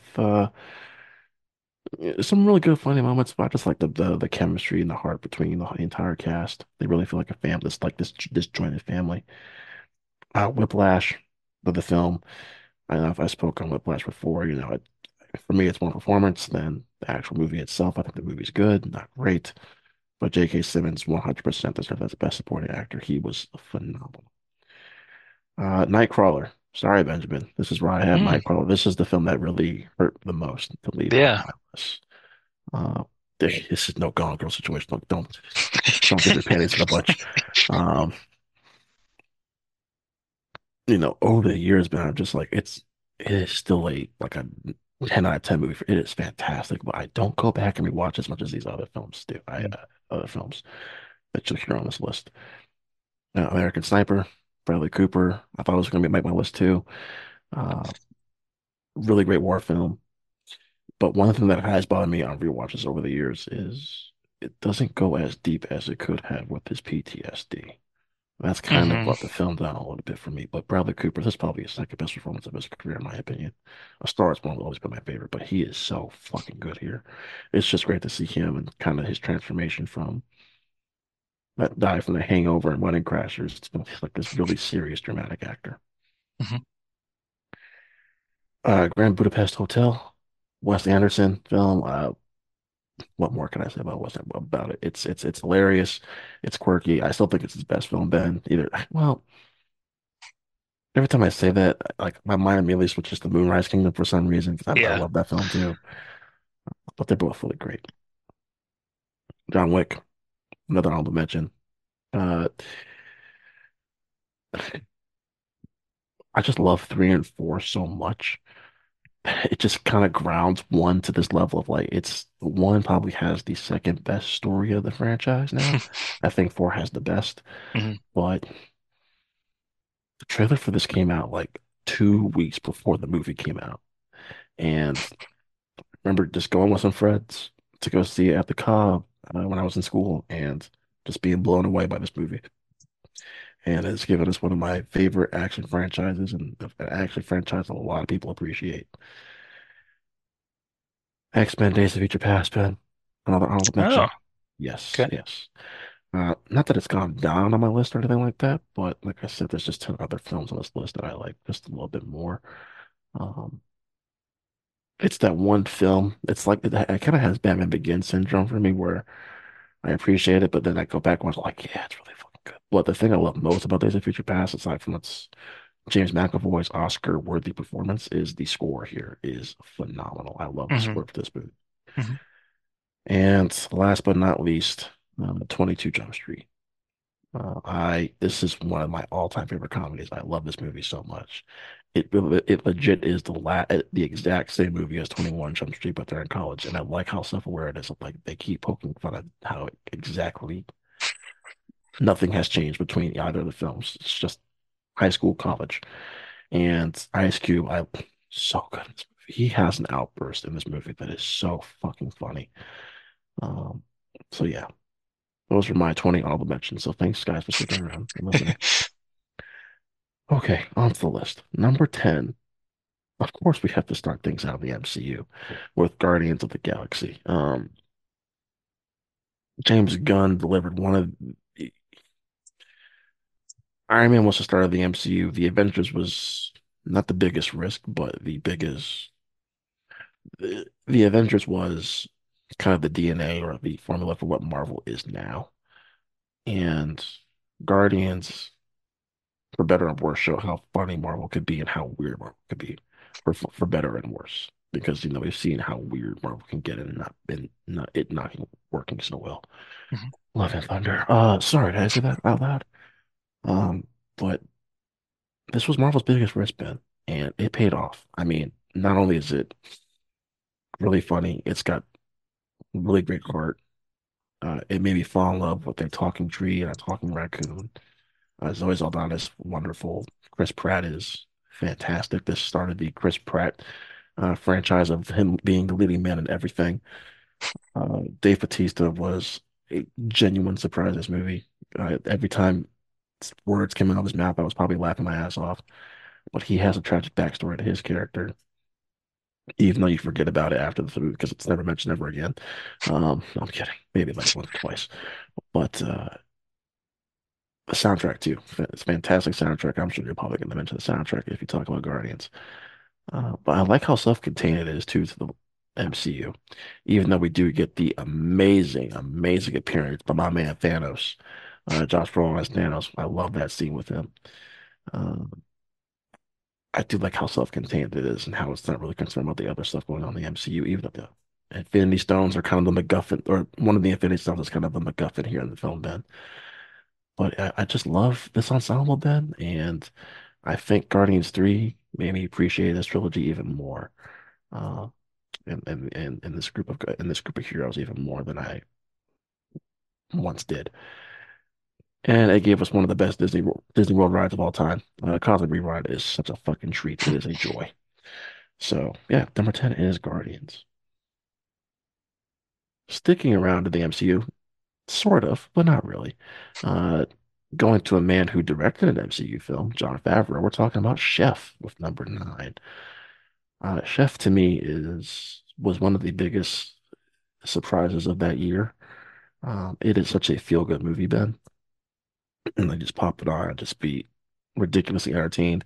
The one thing I do not like about this movie is what they do with Scarlett Johansson. She just disappears from this movie like halfway through. They Yeah. go to Miami and go on this road trip, and she is never mentioned again, not once. But that's okay because I just love this ride of Favreau kind of starting his food truck. The whole father-son dynamic was great. Uh, John, Lu- oh shit, hold on. I'm gonna pronounce his name wrong until I get it right. John Leguizamo is Mhm. so freaking good in this movie too. I haven't liked him this much in a while. I know he was in John Wick that same year, but I liked him here more. Sofia Vergara was great. Dustin Hoffman was really good. Make sure I got everybody. Robert Downey Jr. in the one scene was in. He's really good too. Yeah. But this is Favreau's role. He was fantastic. Him and the kid have such great chemistry, and you can never, ever, and I mean ever, watch this movie on an empty stomach, or you are just doing yourself a disservice because the food they're making, like those Cuban sandwiches they're making, look so good. So yeah, number 9 is Chef, and not a lot of people have seen Chef. So if you still haven't seen it, I highly recommend you go out and watch it. It's fantastic. Number 8, then this was the movie I was telling you about before we started recording. I was like, this is that movie that's in the 20%. People, Mm-hmm. this is your other woman, but the other woman didn't make your top 10 list. Yeah. This movie did. and I actually let you borrow this movie. I gave you the Blu-ray to this movie when you and Anna came over. It is that awkward moment. Michael B. Jordan, Miles Teller, and Zac Efron. Uh, Look, I can't explain it. I don't know why I love this movie as much as I do. Is this awkward? Yes, this is very awkward for me right now. But one, I love the chemistry between all three of our leads. I think they all have such great chemistry. I think I do like a change of pace. Like this is kind of a rom-com for dudes.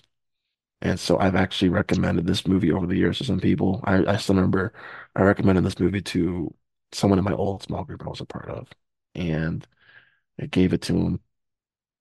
And he texted me after they watched it. Was like, my girlfriend liked it more than I did. I was like, oh, okay. That makes sense. I think you said something similar like Anna enjoyed it Yes. more than you did. Yeah. So I don't know. Maybe it's not a rom-com for dudes. I don't know. But I just enjoy the three of them together.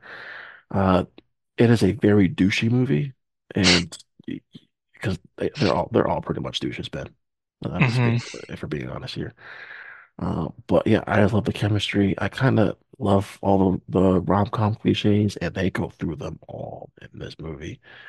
Um, yeah, it really for me really it's just hanging out with these three guys and kind of the shenanigans they get themselves into, and trying not to get in relationships even though they're hanging out with girls they want to be in relationships with. It's really Hmm. stupid. Um, like I said, I can't really explain why. It's just become like this comfort movie for me, Ben, that I can't like shake. I think eventually as I get older, I'll be like, why do I like this movie so much? Um, Nah. but right now for me, it's one of my favorite rom-coms. I can't say Yeah. it's like a top 10 rom-com, but it's up there for me for rom-coms because of just how comforting it is just to kind of hang out with this group of characters. So that's number 8. Number 7 is the last comic book movie on my list, Captain America: The Winter Soldier. Uh, Dropped a little bit from my list. I think it was like 5 originally, 2014. Dropped to 7. Um, I think for me, while this is, in my opinion, the weakest of the four Russo brothers MCU films, it's like a 9.9 for me. There's like one scene I do not like, and it's the Artem Zola scene. I still can't get over that scene. Uh, Not my cup of tea. But I actually did rewatch this Friday night. And listen, you know, Scarlett Johansson is one of the world's greatest actresses, and I think sooner or later she is going to get that Oscar. But I still think she does not get the credit she deserves for how well she portrayed Black Widow in this movie. Hmm. Because this is our first time really seeing Natasha being in a very vulnerable state and kind of tiptoeing that line of she wants, she wants to be an ally. She wants to be a friend of Steve. But she's also this agent of S.H.I.E.L.D. that she's been trained, to do her role. She's been the spy and this agent of S.H.I.E.L.D., not the manipulating, but like the lying and the kind of, going behind people's back, doing things that Steve is against. But I like the two of them and the friendship, the tight friendship that they form throughout this movie. Anthony Mackie is so freaking good in this movie. I love how they start this movie with them two meeting and the whole on your left thing, which of Yep. course gets called back in a later movie that I don't know if few people have seen or not. Um, well, I don't know, Ben. Have you seen it? Yeah, I think so. Oh, A time or two. Yeah. cool, cool. Yeah, Yeah. it's a Yeah. small little indie flick. Right. Yeah. And Samuel L. Jackson as well. I mean, we've seen him in Iron Man 2 and at the end of Iron Man and the end of First Avenger. I was trying to think because he wasn't in Thor, but it's the first. No, wait, he is in the Thor Yeah. post credit scene. Yeah. So actually, yeah, shit, he's in all but the Incredible Hulk and of the Phase One Good films. move. Yeah. Yeah, fuck that shit. Samuel L. Jackson's fantastic in this movie too. I love that scene between him and Steve in the elevator talking about his dad. Yeah. I love that scene. And I love how Fury too is starting to be like, huh, maybe I've been, playing this wrong the entire time. I trusted this one thing I've been working with it, or this one entity I've been, kind of reporting to, working for this entire time, and the fact that I couldn't see how shady they were, and I'm Nick Fury. What does that say about me? So I kind of like that, and God, the highway scene, the car chase sequence was Hmm. so good. That's all I'll say because I'm sure someone else is going to mention it a little later. We'll see. It's Christensen, isn't it? And uh, I'll state my thoughts because I know you're probably going to talk about it a little later, but uh, one of the post-credit scenes I truly loved. It's the very, very last post-credit scene with Bucky kind of visiting his memorial at the museum at the Smithsonian. By the way, that Smithsonian scene is fantastic when Steve goes to visit the Hmm. Smithsonian. And then I love how he's like hiding. He has that cap. It's like, dude, Yeah. people know who the fuck you are. We can see it. It's Captain America. Uh, I will say right now, we are going to be doing a 10-year anniversary episode for Captain America, the Winter Soldier, going very much in depth. And I'll probably have Ben just host that entire episode because he is Okay. the Winter Soldier fan. So Ben, congratulations. Thank you. Got the gig. You got the gig. So that's all I'll say about Captain America, the Winter Soldier. Fantastic, fantastic addition to the MCU. And number six for me, a film that I don't think people give enough appreciation to, and that's The Judge. The Judge is this fantastic family drama slash courtroom drama, and Robert Duvall gives an unbelievable performance in this movie. So much so that he got a nominate for Best Supporting Actor. Now, he was going up against J.K. Simmons, so there was no way in hell he was going to win. But him and Downey, their back and forths is enough for me to put in the top 10. Like their back and forths in this movie are emotional, they're intense. There's this argument scene in the middle of a this massive storm, and you just get whipped up in the emotions of it all. And the courtroom drama is so intriguing, so fascinating. Uh, I recommend, I don't think it's on a streaming service, but if you haven't yet to see The Judge, just watch it for their two performances alone. And for Thomas Newman's score, which Thomas Newman's score here is really good too. Uh, but you got Vincent D'Onofrio, Vera Farmiga, Billy Bob Thornton, who's amazing. I get that some of the complaints about some of the other supporting characters are underdeveloped. I get it, but this is really about a father and a son kind of, coming, reuniting, coming to terms with, things and trying to make amends for certain things. And all in the midst, Robert Duvall is going through trial because he is accused of murder.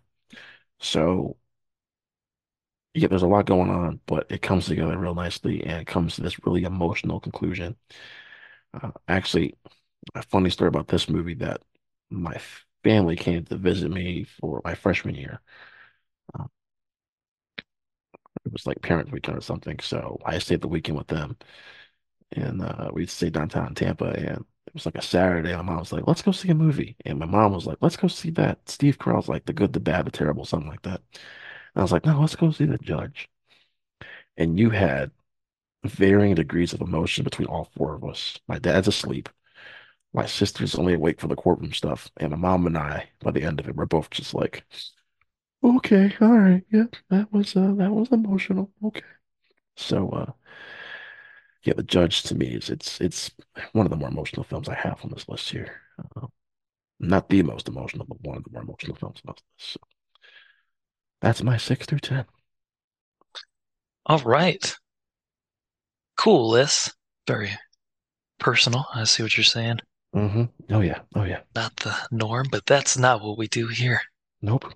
at the Not Infinity today. Film Podcast. All right, we'll dive into mine. Um, and I will reiterate Five through too, two. yeah, 5 through 2, that well, anyway, I have two space movies here back to back. And at number five is where I have Interstellar, which I think overall is a better movie and will stand the test of time more um than number four. But just I like watching four more. So Interstellar. We talked about it maybe once or twice on here as well. Uh, Chris Nolan, his crazy adventure.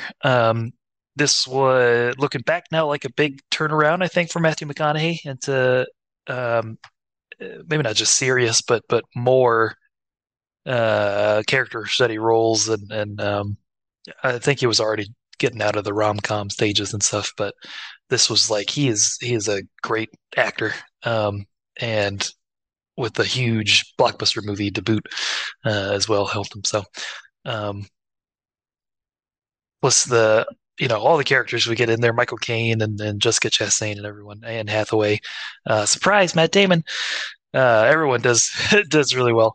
Um, the special effects, of course, are amazing and still hold up. The score, I just listened to a podcast the other day on breaking down the score, and of course, I've always liked it, but it, the this podcast, like love for the score, really made me want to sit down and listen to it again. All the stuff that Hans Zimmer does on this, you know, church organ that he got, is just crazy how his mind works, and I really do. Yeah, he's one of the best, and breaking down um, scores. He does random, not the norm thing, I guess. Space movie doing an organ, and it didn't feel very spacey, but with all the production and huge drums and epic sounds and everything behind it, it does make it unique to this movie, which is what he does every time. Um, and then, yeah, I'll defend it every time. That there was that meme of McConaughey, watching the video and crying. And sure, there's a couple of good memes that came out of that, but that is a riveting emotional scene in the movie, um, that hopefully people online had taken away from other people that hadn't seen it yet. So, um, yeah, overall, just the story is incredible, and that one's due for a rewatch as well. And I don't think Anna has seen it, so that will be great to get her opinion, and and see if she was confused as I was that first time watching it, um, and getting into the fifth dimension and everything. Number four. This is where I have Guardians of the Galaxy, which yeah, might upset, I don't know, some people uh, for being ahead of Interstellar, but just rewatchability. I have so much fun with it.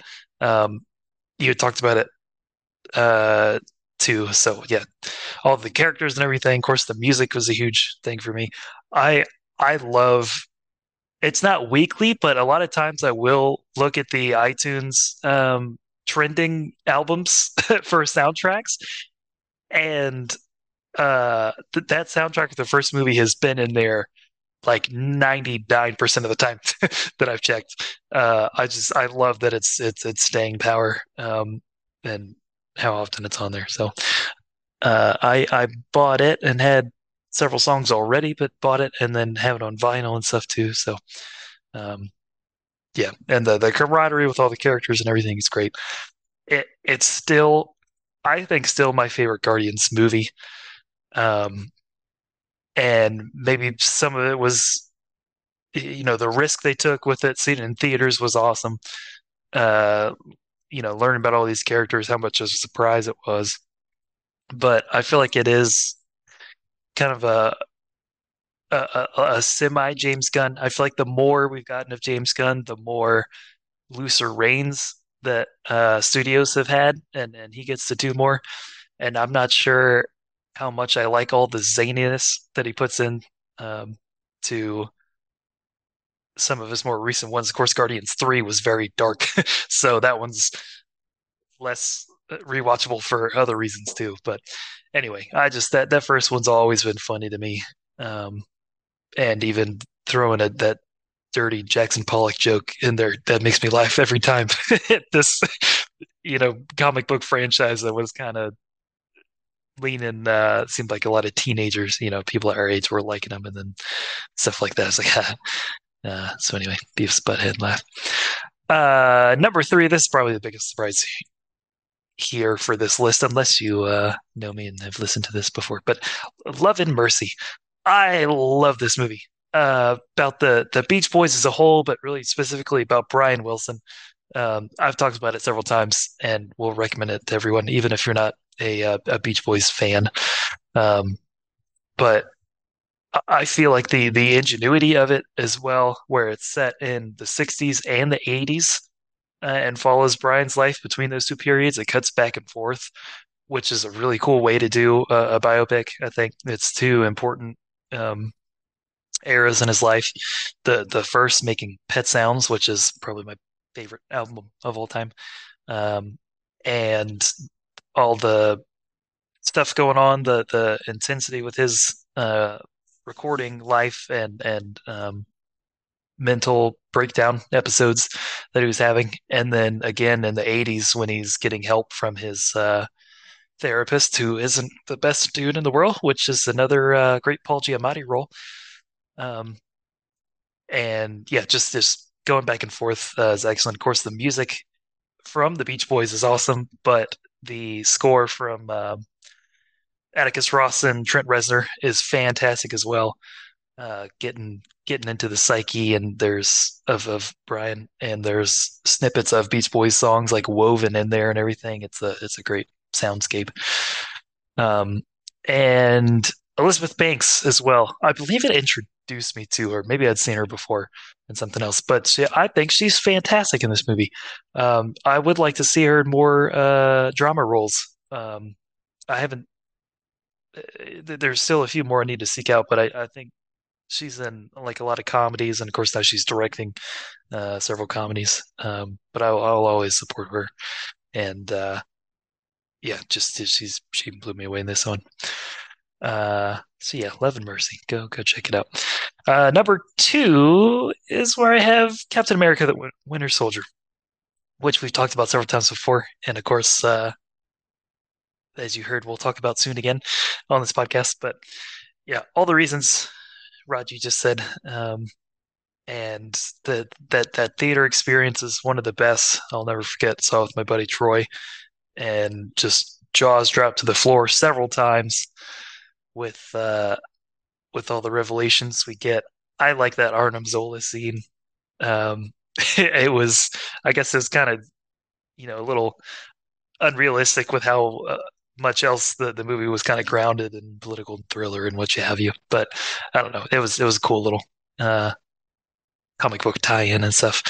And yeah, like I said, everything about Hydra coming out, being part of Shield all this time, and everything was just fantastic. The score, Henry Jackman, um, is good too. Mostly the themes of Captain America and Winter Soldier, which is one of the best themes, and also one of the most recurring character themes. Because even between solo movies, they drop um, musical themes for characters sometimes. But his is held on the entire time because it is so good, and it's all these mechanical wails and epicness. Um, and of course, I agree with everything you said about Scarlett Johansson. Needing more praise all around, but especially this movie and her role is so good. Her um, camaraderie and everything with Steve, and I guess I mean that was kind of unexpected too. Before we kind of heard she was going to be in the movie, it's like, oh, okay, cool. But they have a really great friendship. And of course, throwing Sam Wilson in the mix was awesome as well. So yeah, love that movie. Still and forever, I think always in my top MCU films overall, along with Guardians. But yeah, so that was my 5 through 2. All right. All right. Well, let me talk about number five, which is a movie in which I had absolutely no faith in. I said, they are doing a movie on this. This is just stupid. This is absolutely stupid. This makes no sense. This is just a simple, ridiculous Hollywood cash grab. Yawn. I can't wait to trash it all over this. I can't wait. And just like the song would suggest, everything was awesome about the Lego movie. I cannot get enough of this movie. It is one of my, if you listen to my top our top 10 animated films episode, you will know that this is one of my absolute favorite animated films of all time. I enjoy this movie more and more on each rewatch. I love the frantic pacing. I love just even when I go back and watch it now, I feel like I still miss stuff from before because there's so much going on in terms of all the Legos and all the building and all the jokes because the jokes are just coming so fast and the voice work is amazing. Especially Will Arnett as Batman, who was probably the scene stealer, him and Morgan Freeman. Morgan Freeman's the GOAT, but he just had some lines here that just really, really just made me almost fall out of my seat laughing. Um, yeah, the Lego movie for me is a lot more deeper than I thought a Lego movie would be. It's uh, especially when it transitions into the real world and you get the father-son dynamic of it all. Um, the that was probably the biggest surprise for me of the Lego movie was the fact that it transitioned to the real world and you get this really interesting father-son dynamic and kind of how the father won't let his son play with his Legos and the kind of the message behind that and also the kind of the importance of everyone is special, right? Everyone is yeah, everyone's special. But other than that, yeah, the frantic pacing, the sheer amount of heart this movie has. Chris Pratt voicing Emmett was again a fantastic choice. Elizabeth Banks is great. Charlie Day as Spaceman was hilarious. All he wanted to do was build that goddamn spaceship. And I too want a was it the triple decker couch? I want that too, Emmett. I want that too. Um, and like I said, like the last 25 minutes of this movie really got me in the feels. So yeah, Lego Movie is number five for me, and we will go much more in depth on it next week because we are doing Lego Movie versus Lego Movie 2 next week. So more on that to come in the coming days. At my number four, I maybe the biggest surprise on this list, but if you know me, you know I love these kind of movies.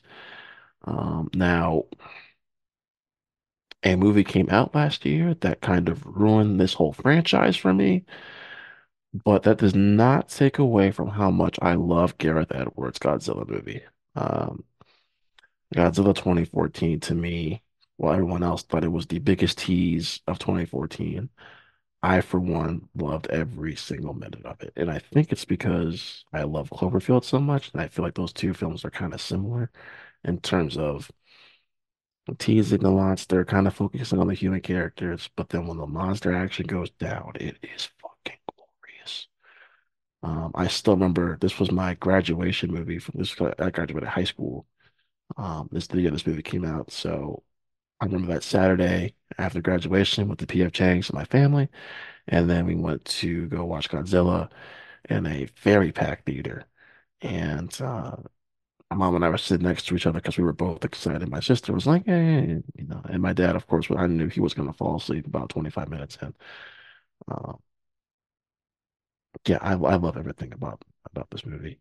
Yeah, the human characters, I get it. It's but aside from Bryan Cranston, who's phenomenal, I still don't know why they took him out that early. There's not left to be much to be desired. But I do love kind of the timing of this was weird with Elizabeth Olsen and Aaron Taylor Johnson because of course they play brother and sister in the MCU, but the timing of it was just weird. But I did kind of like the whole, getting back to his family sort of thing and that journey. I think Aaron Taylor Johnson is kind of the weak link of this movie, Ben. If there is a weak human character link, he's just kind of there, right? He's just kind of like, my dad died and I just gotta get back home to my family. I'm a soldier. I'm a bomb expert. Oh my God, Godzilla. Let me tell you something, Ben. Uh, Nothing in 2014 had me at, well, I take that back. One of the most shocking elements, shocking scenes, or just goosebump, yeah, there we go, that's a better word. Goosebump inducing chilling scenes was the first full look at Godzilla because they had teased that motherfucker for about 45, 50 minutes. And when he finally shows up and he does that war for the first time, Ben, my mom and I literally high five each other like, holy fucking shit, yes. Uh, Worth the wait for me. And then, of course, the whole third act then was awesome. And I this universe now has gotten so fantastical that we now have Godzilla running like Usain Bolt next to Kong, and it just looks really weird.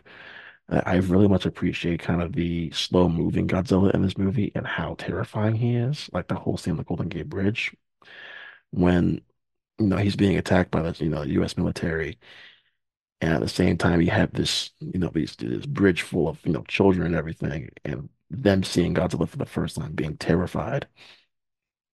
I just love stuff like that, kind of like the up close look. It's like that's how we would react. We wouldn't be like, "Oh man, look, a monster." No, I'd be fucking screaming like a bitch. I'd be running. Yeah, I'd probably be pissing my pants. Be like, "Oh, probably shouldn't have had that big gulp." Okay. Um, yeah, I love this movie so much. You know, was the sequel great? No. Was the sequel after that great? That was fun. Was the sequel after that great? Fuck yes, it was. Is the sequel after that going to be great? I don't think so. But it did give us Godzilla minus one. Oh wait, no, it didn't. That was from a totally different studio, and that movie kind of ruined this Godzilla a little bit, a little bit for me. But I just kind of like the grounded nature that Gareth chose to for this movie, and kind of the slow burn approach to the unveiling of the monsters, because it just made the action scenes all that much more satisfying when it actually came down to the monsters throwing down, even if you had to wait almost 90 minutes for it to get there. So that's number four is Godzilla. Oh man, what that was a fun theater experience, man. That might have been my favorite theater experience of 21. No, take that back. Uh, Number three. Now, those of you who don't know me, if you're listening to this for the first time, you guys know how much I love Dakota Johnson. I love her very much. She is my favorite actress of all time. For those of you who don't know me, know my second favorite actress of all time is Emily Blunt. And one of the reasons why I love her so much is because of 2014's Edge of Tomorrow. This is where I fell in love with Emily Blunt. This was where I was like, oh yeah, this woman's a badass. I loved her. I mean, I'm wearing her, as Ben alluded to, I'm wearing her shirt, Rita Vertowski. I think there's only one or maybe two action heroines I love more than her. That's Furiosa, Charlize Theron's Furiosa, and probably Scarlett Johansson's Black Widow. Other than that, yeah, Rita's up there. But Edge of Tomorrow was basically supposed to be Oblivion too, right? It was supposed to be, oh, here we go again, another Oblivion. Make a couple bucks, you know. All right, Tom. Get to see you run some more. Okay. Yay. Woo. My buddy and I, Trent, when we saw this that summer, was just so pleasantly surprised by how much fun we had with this movie because this movie's hilarious. The action is, it just felt fresh and original. And the design of the aliens is terrifying. These are some terrifying aliens. And there's even some jump scares with the aliens too that are just like, oh shit, that caught me off guard. But I like seeing Tom Cruise being the weak little Weasley asshole that he is in the first like two-thirds of this movie, and then just seeing him transform into the badass that we all know Tom Cruise to be. And him and Emily Blunt have this great rapport. They're back and forth. Like you said, it's great seeing Paxton in here. He's fantastic. I love the J Squad in this movie, the kind of band of they're kind of the outcasts of of this military group here. And I get what you mean by the final act, because the final act, yes, it's kind of like your typical standard final fight sequence. But for me, it's all about the journey and getting to that final battle. That's worth it for me. And there's a scene in this movie that gets overlooked.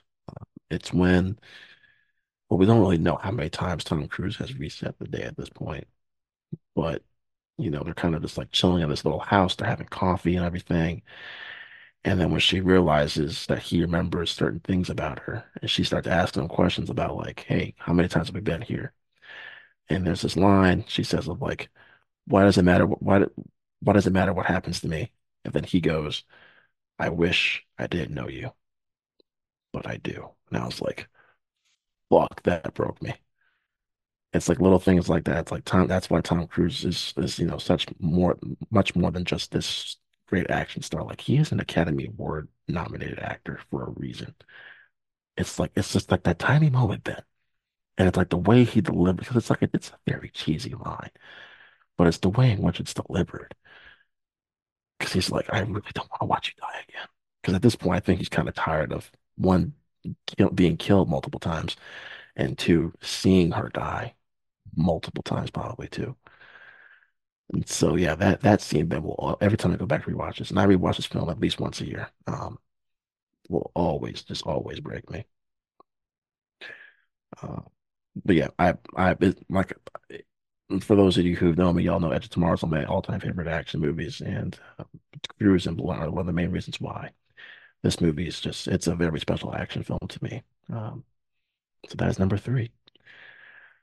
Number two, I am not going to Burberry. I'm not gonna, tease y'all on what this film is. I'm just gonna flat out say it because Ben already talked about it. It is Interstellar. Christopher Nolan's Interstellar. This is like again one of my all-time favorite movies, and it is my favorite Christopher Nolan movie. I didn't expect it to be. I always thought The Dark Knight was going to be. How wrong I was. And I think the reason why is because of who I am and how personal this film is, because Nolan got deep and he got emotional, and that was very surprising. And also how he treated Timothy Chalamet, which I thought was hilarious, because Timothy Chalamet kind of just gets forgotten about, and it was fucking hilarious. Like Matthew McConaughey basically forgot he had a son, just cared about Murph. I mean, you know, Murph's a boss. Timothy Chalamet is a farmer, so it's not really apples and oranges. It's more, I'm gonna hang out. I'm more concerned about Murph than my Willy Wonka over here. So yeah, for me, Interstellar, it's all about. It gets very I won't say convoluted, but it gets a little messy with its whole three, four, five-dimensional beings and stuff like that. I don't think the one did a great job of kind of making that more accessible or clear to the audience. But Nolan crafted such an emotional ride for nearly 3 hours that I can forgive some of the other Bill Nye Science Guy stuff that's going on in this movie. Um, it was so funny when Matt Damon showed up. I was like, God damn it, Matt. Again, shit. And then not, and then literally a year later, we have to go save Matt fucking Damon again in The Martian. It's like you have a fucking trilogy of let's go rescue Matt Damon films. And look, I know he won the Oscar for um, Dallas Buyers Club. This to me is my favorite Matthew McConaughey performance. It's just this very grounded, emotional, powerful performance about a father just trying to get back home to his kids. He accepts his mission, but you realize very, very, very soon he's already regretting that choice. As soon as that rocket takes off, and even before that, as he's driving away, he's already starting to regret it. But when you commit to NASA, you kind of can't turn your back on NASA once you accept the mission. But it's not like turning your back on our podcast. We'll forgive you eventually. Mhm, mhm. NASA's like, oh yeah, we'll probably just come and kill you and burn your farm down to the ground. So Sure. Yeah. A little more stakes there. exactly, yeah. And I'm surprised they mentioned them, but some of the best comic relief movies from Tars and Case. I fucking love those robots. They are so fucking funny in this movie. Uh, and Hathaway too. My goodness, love her performance in this movie, and I love the kind of no. It's really implied that they start falling in love with each other as the film goes along. But I like how no one didn't like force that on us, right? It wasn't the point of the movie. The score here, I, I don't know where this ranks in terms of Hans Zimmer scores, man, but it's up there, man. It really is. I mean, Where We're Going is one of the most popular ones, right? That whole 7 minute track. Um, yeah, this is another one that we're definitely doing top 10, a 10-year anniversary episode for. And it might be cool to have Anna on since she had that's this will be her first time watching it. So that's way down. That's down in November. So we have a lot of time before we get to that. But I think it'd be cool to have Anna on for that one to kind of, get a fresh perspective from someone watching it for the first time versus someone who's people who have seen it multiple times. Um, Michael Caine's great, and Michael Caine did something very Michael Caine not Michael Caine-ish, and oh, told this big giant lie in a movie. I was like, holy shit. You, it was pretty.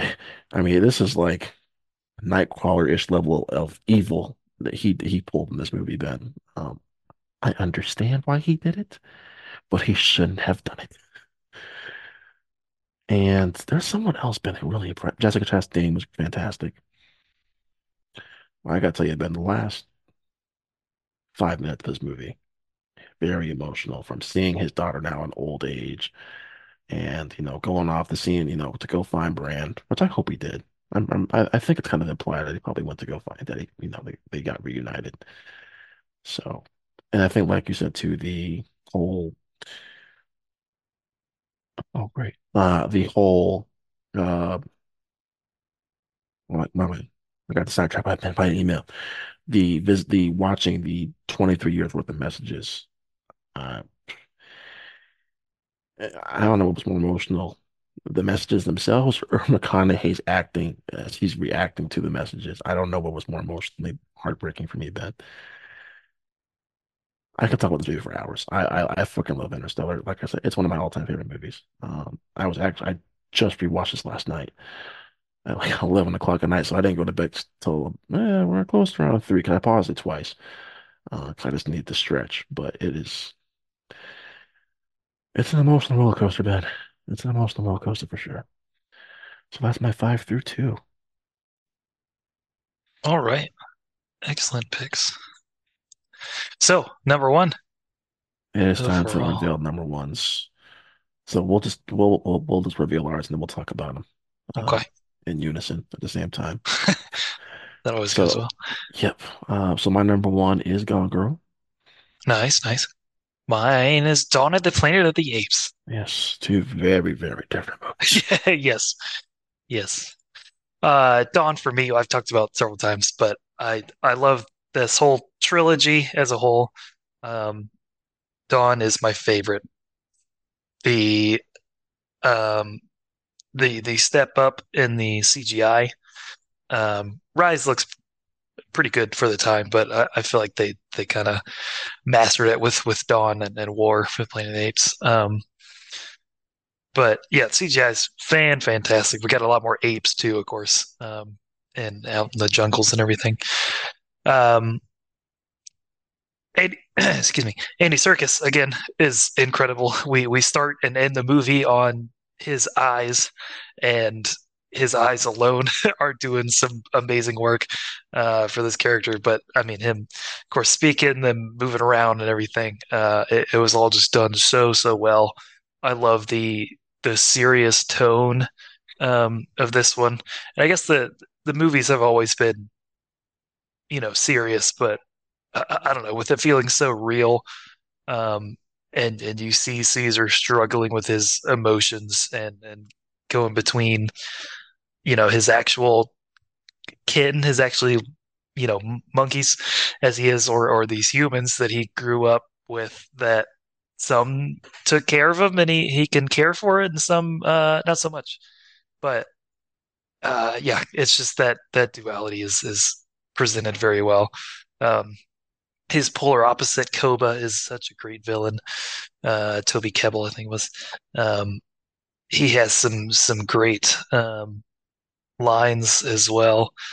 His human work, I quote a lot for some reason, just when work comes up.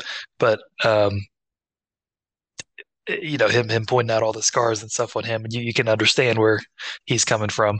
That scene with going to the that armory, and it looks like he's joking around with the humans and everything, and then picks up that gun and just and mows them down and steals all the weapons and stuff is chilling every time I watch it.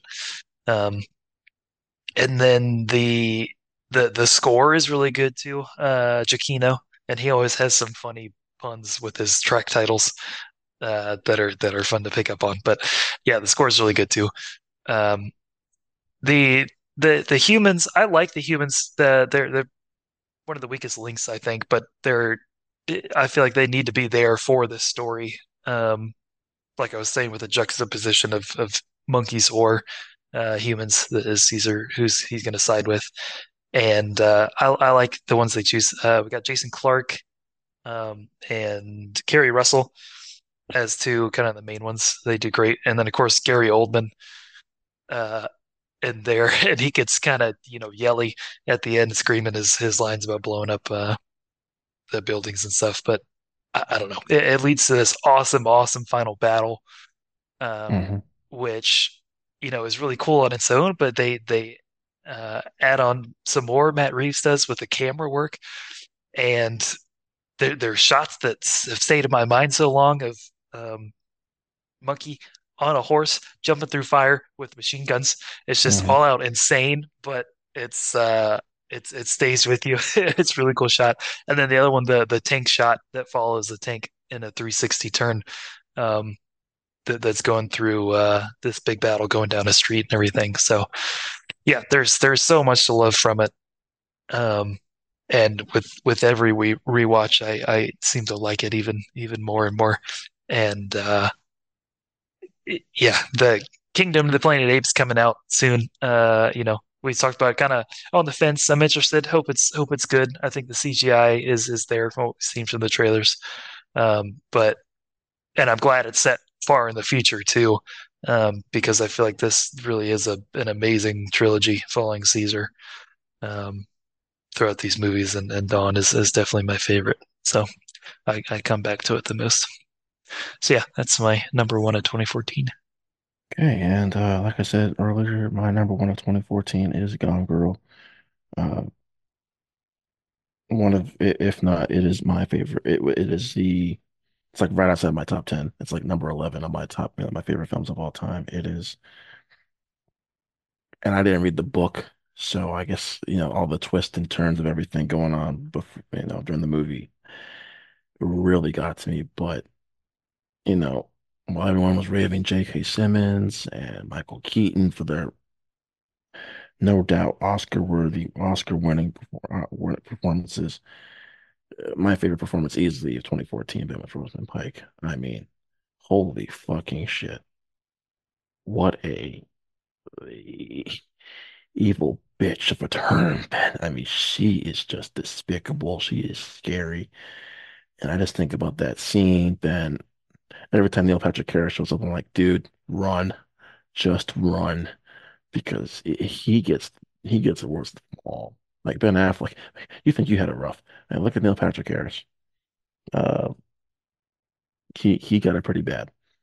Now, it at 2.5 hours, Ben, I was scared. I was nervous. I was like, Fincher, come on, man, 2.5 hours. Like, I gotta get back to class. I don't, I got homework to do. I don't, come on, man. Like, Ben, I could have stayed for like another couple hours. Like, I really just love being in this fucked up world that Fincher created. Or not really created, but Gillian Flynn created. Let me take that back.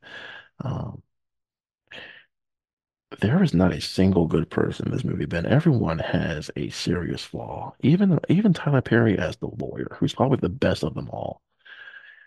Everyone's got something to them. But Affleck, I think, was the perfect choice to play this role of kind of how he someone who clearly can't handle media and all the attention he's been getting because he handles a lot. Because he does things in this movie, Ben, that makes you think he did kill his wife. It's like, dude, really? And then there's other things where it's like, oh, this little punk couldn't have killed his wife, really? Okay. Like the whole, like, I still love when he's going at the search party for his wife. It's like, oh, here you go. You want some help with that? Yeah, here you go. Oh, you need some help? Thanks for coming. Appreciate it.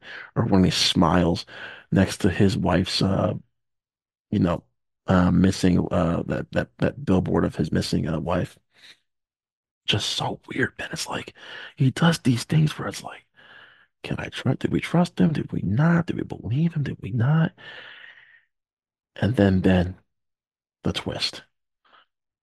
One of my all-time favorite movie twists, man. I love that. I mean, Jack. When I watched that theater, man, I was like, huh. And I'm like, I get it. But the more of the story here, ladies and gentlemen, is don't cheat on your partner because you don't know what kind of fucked up shit she's gonna do when she finds out. And I get it, he cheated. Very, very wrong. But the lengths in which she goes to for revenge, Ben, it's just so fucking nuts. And it leaves you with an ending, Ben, that's haunting, to say the least. Because eh, in a way, she kind of won. She kind of won, Ben. Um, she got her revenge, and Affleck doesn't really have a say in that. And this was actually my introduction to Carrie Coon also, and I thought Carrie Coon was amazing as the sister here. She was awesome. Tyler Perry, my apologies, but Medea, guilty pleasure films, no doubt. My man, you rock this movie. Absolutely fucking rock this movie. So thank you, Tyler Perry, for that. And yeah, just the entire ensemble Ben of Gone Girl is just fantastic. But just the way and the approach Fincher did with this, it's not a slow burn, Ben, but it's just like you're discovering more things. Hmm. Not like in a very slow way, but it is a slow moving, not slow moving, but you discover things kind of in a, what's the right word for it, Ben? Because it's not a slow paced movie. It keeps you entertained. It's very Right. engaging, but you're uncovering things at a slow rate, I guess you could say. Um, but every time something new comes out, it's very rewarding because of, the character reactions and stuff like that. But yeah, Gone Girl to me, Ben, is easily the best film of 2014 for me. Once I saw that, I was like, no other film of 2014 is going to top this. Not because, at the time of 2014, it was like Edge of Tomorrow and Winter Soldier for me. I was like, I was good. 2014, I was done. Hmm. I'm good. Lego movie, great. Got to look great. Edge of Tomorrow, Winter Soldier, great year. Then November came out. I think it was November or October came around and Gone Girl came out. And I was like, well, hot damn. Thank you, Fincher. So yeah, that is my number one is Gone Girl. Can't wait for Gone Girl too. No, I was kidding. So yeah, Ben, would you like to say your list one more time for the good folk? I gladly will. Number 10, John Wick. Number 9, Edge of Tomorrow. Live Die Repeat, whatever it's called. Number 8, X-Men Days of Future Past. Number 7, Whiplash. Number 6, Nightcrawler. Number 5, Interstellar. Number 4, Guardians of the Galaxy. 3, Love and Mercy. 2, Captain America the Winter Soldier. And 1, Dawn of the Planet of the Apes. Okay, for me, number 10, Guardians of the Galaxy. Number 9, Chef. Number 8, That Awkward Moment. Number 7, Captain America, the Winter Soldier. Number 6, The Judge. Number 5, The Lego Movie. Number 4, Godzilla. Let Them Fight. Number 3, Live to Repeat, Edit Tomorrow. All You Need Is Kill. Whatever you want to call this movie. Number 2, Interstellar. And number 1, the masterpiece that is Gone Girl. I'm still going back and forth whether we do a 10-year anniversary for Gone Girl or not. I'm not sure. But I can tell you other films we have talked about. We're going to do a franchise retrospective for John Wick on that 10-year Mm, anniversary, and the same for Guardians. We will do a MonsterVerse rankings of sorts for the 10-year anniversary of Godzilla. mm, Uh, Probably maybe not of the MonsterVerse, but like a top five monster movies, maybe. mm, Um, that could be fun. mhm. And Edge of Tomorrow, I'm going back and forth on right now because I'm not sure how long that spoiler discussion could be. It could be long or it could be like 20 minutes. Yeah, Because while it's a fun movie, Ben, there's not a lot to kind of dive into with that movie. right. It's a very straightforward movie. Uh, yeah, I don't know. We'll have to wait and see. Definitely Interstellar, Ben. The Interstellar, I Hmm. think, is definitely gonna be a 10-year anniversary. X-Men, I don't think so because we already did a whole Yeah, yeah. 4 hour thing on that. Whiplash, probably not. Because we just had a Chazelle episode. Hmm. So yeah, I think Winter Soldier. Of course, we got the Lego thing coming out next week. Yeah. And actually, that awkward moment, Ben, 2 days from now is actually the 10-year anniversary because it came out on the 31st of January. Oh, Yep. Yeah, cool. I remember because I still remember seeing it because it was a date night movie for myself. Hmm. Um, well, I wouldn't even consider that a date, but I saw it with the girl I really liked, so I counted it as a date. Um, did she know it was a date? The world may never know, but uh, that was one of those things, man, where I enjoyed it more than the girl did. So, Oh yeah. rom-coms. But I don't know any t other 2014 films, been that maybe more worthy of a 10-year anniversary look. Hmm. I don't know. I This feel might like be we. the year we do Wes Anderson Oh, okay. director retrospective. I'm thinking maybe. Yeah, could do that. It's just, I gotta go back and rewatch certain films I don't want to, Hmm. or just not do that. I think I have two to watch for the first time of Nightcrawler, his. we might do one for Nightcrawler. Mm-hmm. I just because we just did that Jake Gyllenhaal episode, I'm not really Yeah. entirely sure. We'll go back Yeah. and do it. Yeah. Um, I can tell you for films that turn 20 years old, um, I will say that we're going to do one for The Incredibles. Hmm. Cool. Actually, that'll be Incredibles versus Incredibles 2. I've Okay. already kind of made my mind about that one. Yeah. Same. We will do one for Sam Raimi's Spider-Man 2. Ooh, it's a good I flick. yeah, I know. It's someone absolutely loves that movie. Hmm. Let's talk that damn Christensen girl. Um, Catwoman, Ben. Thinking about Cat. No, I'm kidding. Uh, I thought about we might do one for National Treasure, Ben. We might. Ooh, I've been wanting to rewatch both of those. Yeah, might do one for National Treasure versus National Treasure 2. Hmm. Uh, which is also the year, Ben. This might be the year we do the Harry Potter one. Franchise because Oh, Prisoner of Azkaban came out this year. okay. Wow, So that'd be a big one. yeah, I think we do that. And then I'm also thinking for the films that turn 30, we're definitely doing one for Shawshank. That's definitely happening, Ben. We are definitely Mm, doing it in Shawshank. We have talked about Forrest Gump a lot, so I yeah, don't know if we're gonna do one for Forrest Gump. Um, but we are definitely doing it for Lion King. That's happening. Lion King. Yes, we have talked about it a bunch, but I do yeah. not give a shit. Lion King, we can talk about all day, every day. Hmm. So yeah, that's what I'm thinking, Ben. I don't know if there's any others that's like really worth I think we kind of covered a lot there. Yeah, Oh, we did. Man on Fire. Denzel's Man on Fire. Hmm. Hey, maybe this might be the year we do the Denzel episode. Oh, yeah, be another I can tell great. you. Oh, okay, Ben. I forgot about this one. Hmm. What do we do about Shrek 2? Oh, yeah, yeah, Yeah, right. we might just do a whole Shrek episode, including the Okay. two Puss in Boot, but What's up, wow, Boots? Puss in Boots. Jesus Christ. Yeah, that whole franchise will be fun to do. 'Cause I thought like maybe just do Shrek versus Shrek 2, because those are probably the two most beloved of the franchise. Hmm. But we'll do a whole franchise retrospective. It'd be kind of cool to watch all of those films in order. Yeah. Um, so I guess I can watch Puss in Boots before Shrek 2. Mm. Was it before Puss in Boots was Well, before I Shrek don't 2, know. right? I don't know when it's set. Yeah, I guess it's early for Yeah, him. I think so. I don't Yeah. know. That would feel weird though. I don't think I'm gonna do that. Okay.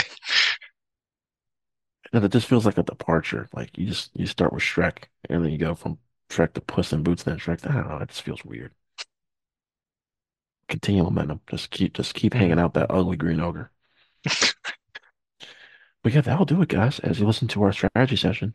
Um, Hope you guys enjoy that. Our 200th episode spectacular. Hmm. The rest of February will include appearances by Haley Steinfeld. Yeah, that's right. We have a Haley Steinfeld episode coming in a couple weeks. We have a debate episode, which I am very excited for because this one's going to be fun, Ben. It is going to be centered around who is the best comic book director. So I'm looking Ooh. forward to that discussion. So we're all gonna have to choose a comic book director and defend it. So you guys already know who I chose, but yeah, I'm curious. I'm curious how the debate's gonna go. And then of course next week we have our Lego versus Lego movie too. And I will Hmm. also say our next director retrospective bin will be happening in March. Mr. Judd Apatow. So Hmm. get ready for all 3 hours of Yeah. 4-year-old version, 3 hours of Trainwreck. I haven't watched Trainwreck in a minute, Ben, so this will be fun.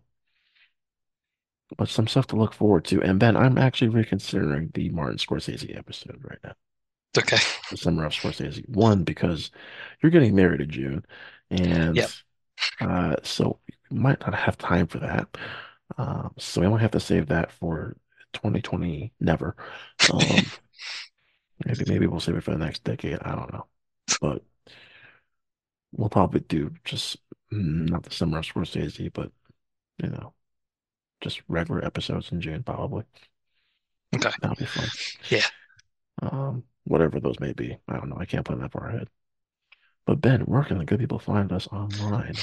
You can find us on Instagram at the Infinity Film Podcast, and you can email us with your thoughts on our lists, what movies we missed that are your favorites of 2014, and what other episodes you'd like to hear from us. Reach out, let us know. Email Jane it. Campion. No, no, that's the one we want to. rb.theinfinityfilmpodcast at gmail.com. That's rb like rodbin.theinfinityfilmpodcast at gmail.com. Did you mention to say RB at the Infinity Pump? You know what? I can't even speak anymore. So I'm done. I'm done talking. Um, guys, thank you so much again for listening to us for 200 episodes. It means a Hmm. lot to us. Yep. Whether you've stuck around, you come every now and then, you know, thanks for, that kind of sounded weird, but um, Jesus, now I can get that out of my head. We Thanks. appreciate your support. Yeah, it's just getting late. We've been talking for 2.5 hours. I'm just tired. Um, your support means a lot to us, and we hope you guys listen to us for 200 more episodes if we make it that far. I don't know. Ben and I might get sick of each other by episode 205, so we'll have to wait and see. No, 210 at least. 210. That'll be April, I think. Yeah, that'll be Yeah. for late March, early April. So Mhm. that sounds about right. No. So yeah, next week we're continuing our first. Is it our first versus episode of 2024? I think it is. Yeah. Yeah. Well, that should be a fun one. Hmm. And if the two guests I plan to have on are able to make it, should be even more fun. So we'll see you guys next week. And until next time, do not go gentle into that good night.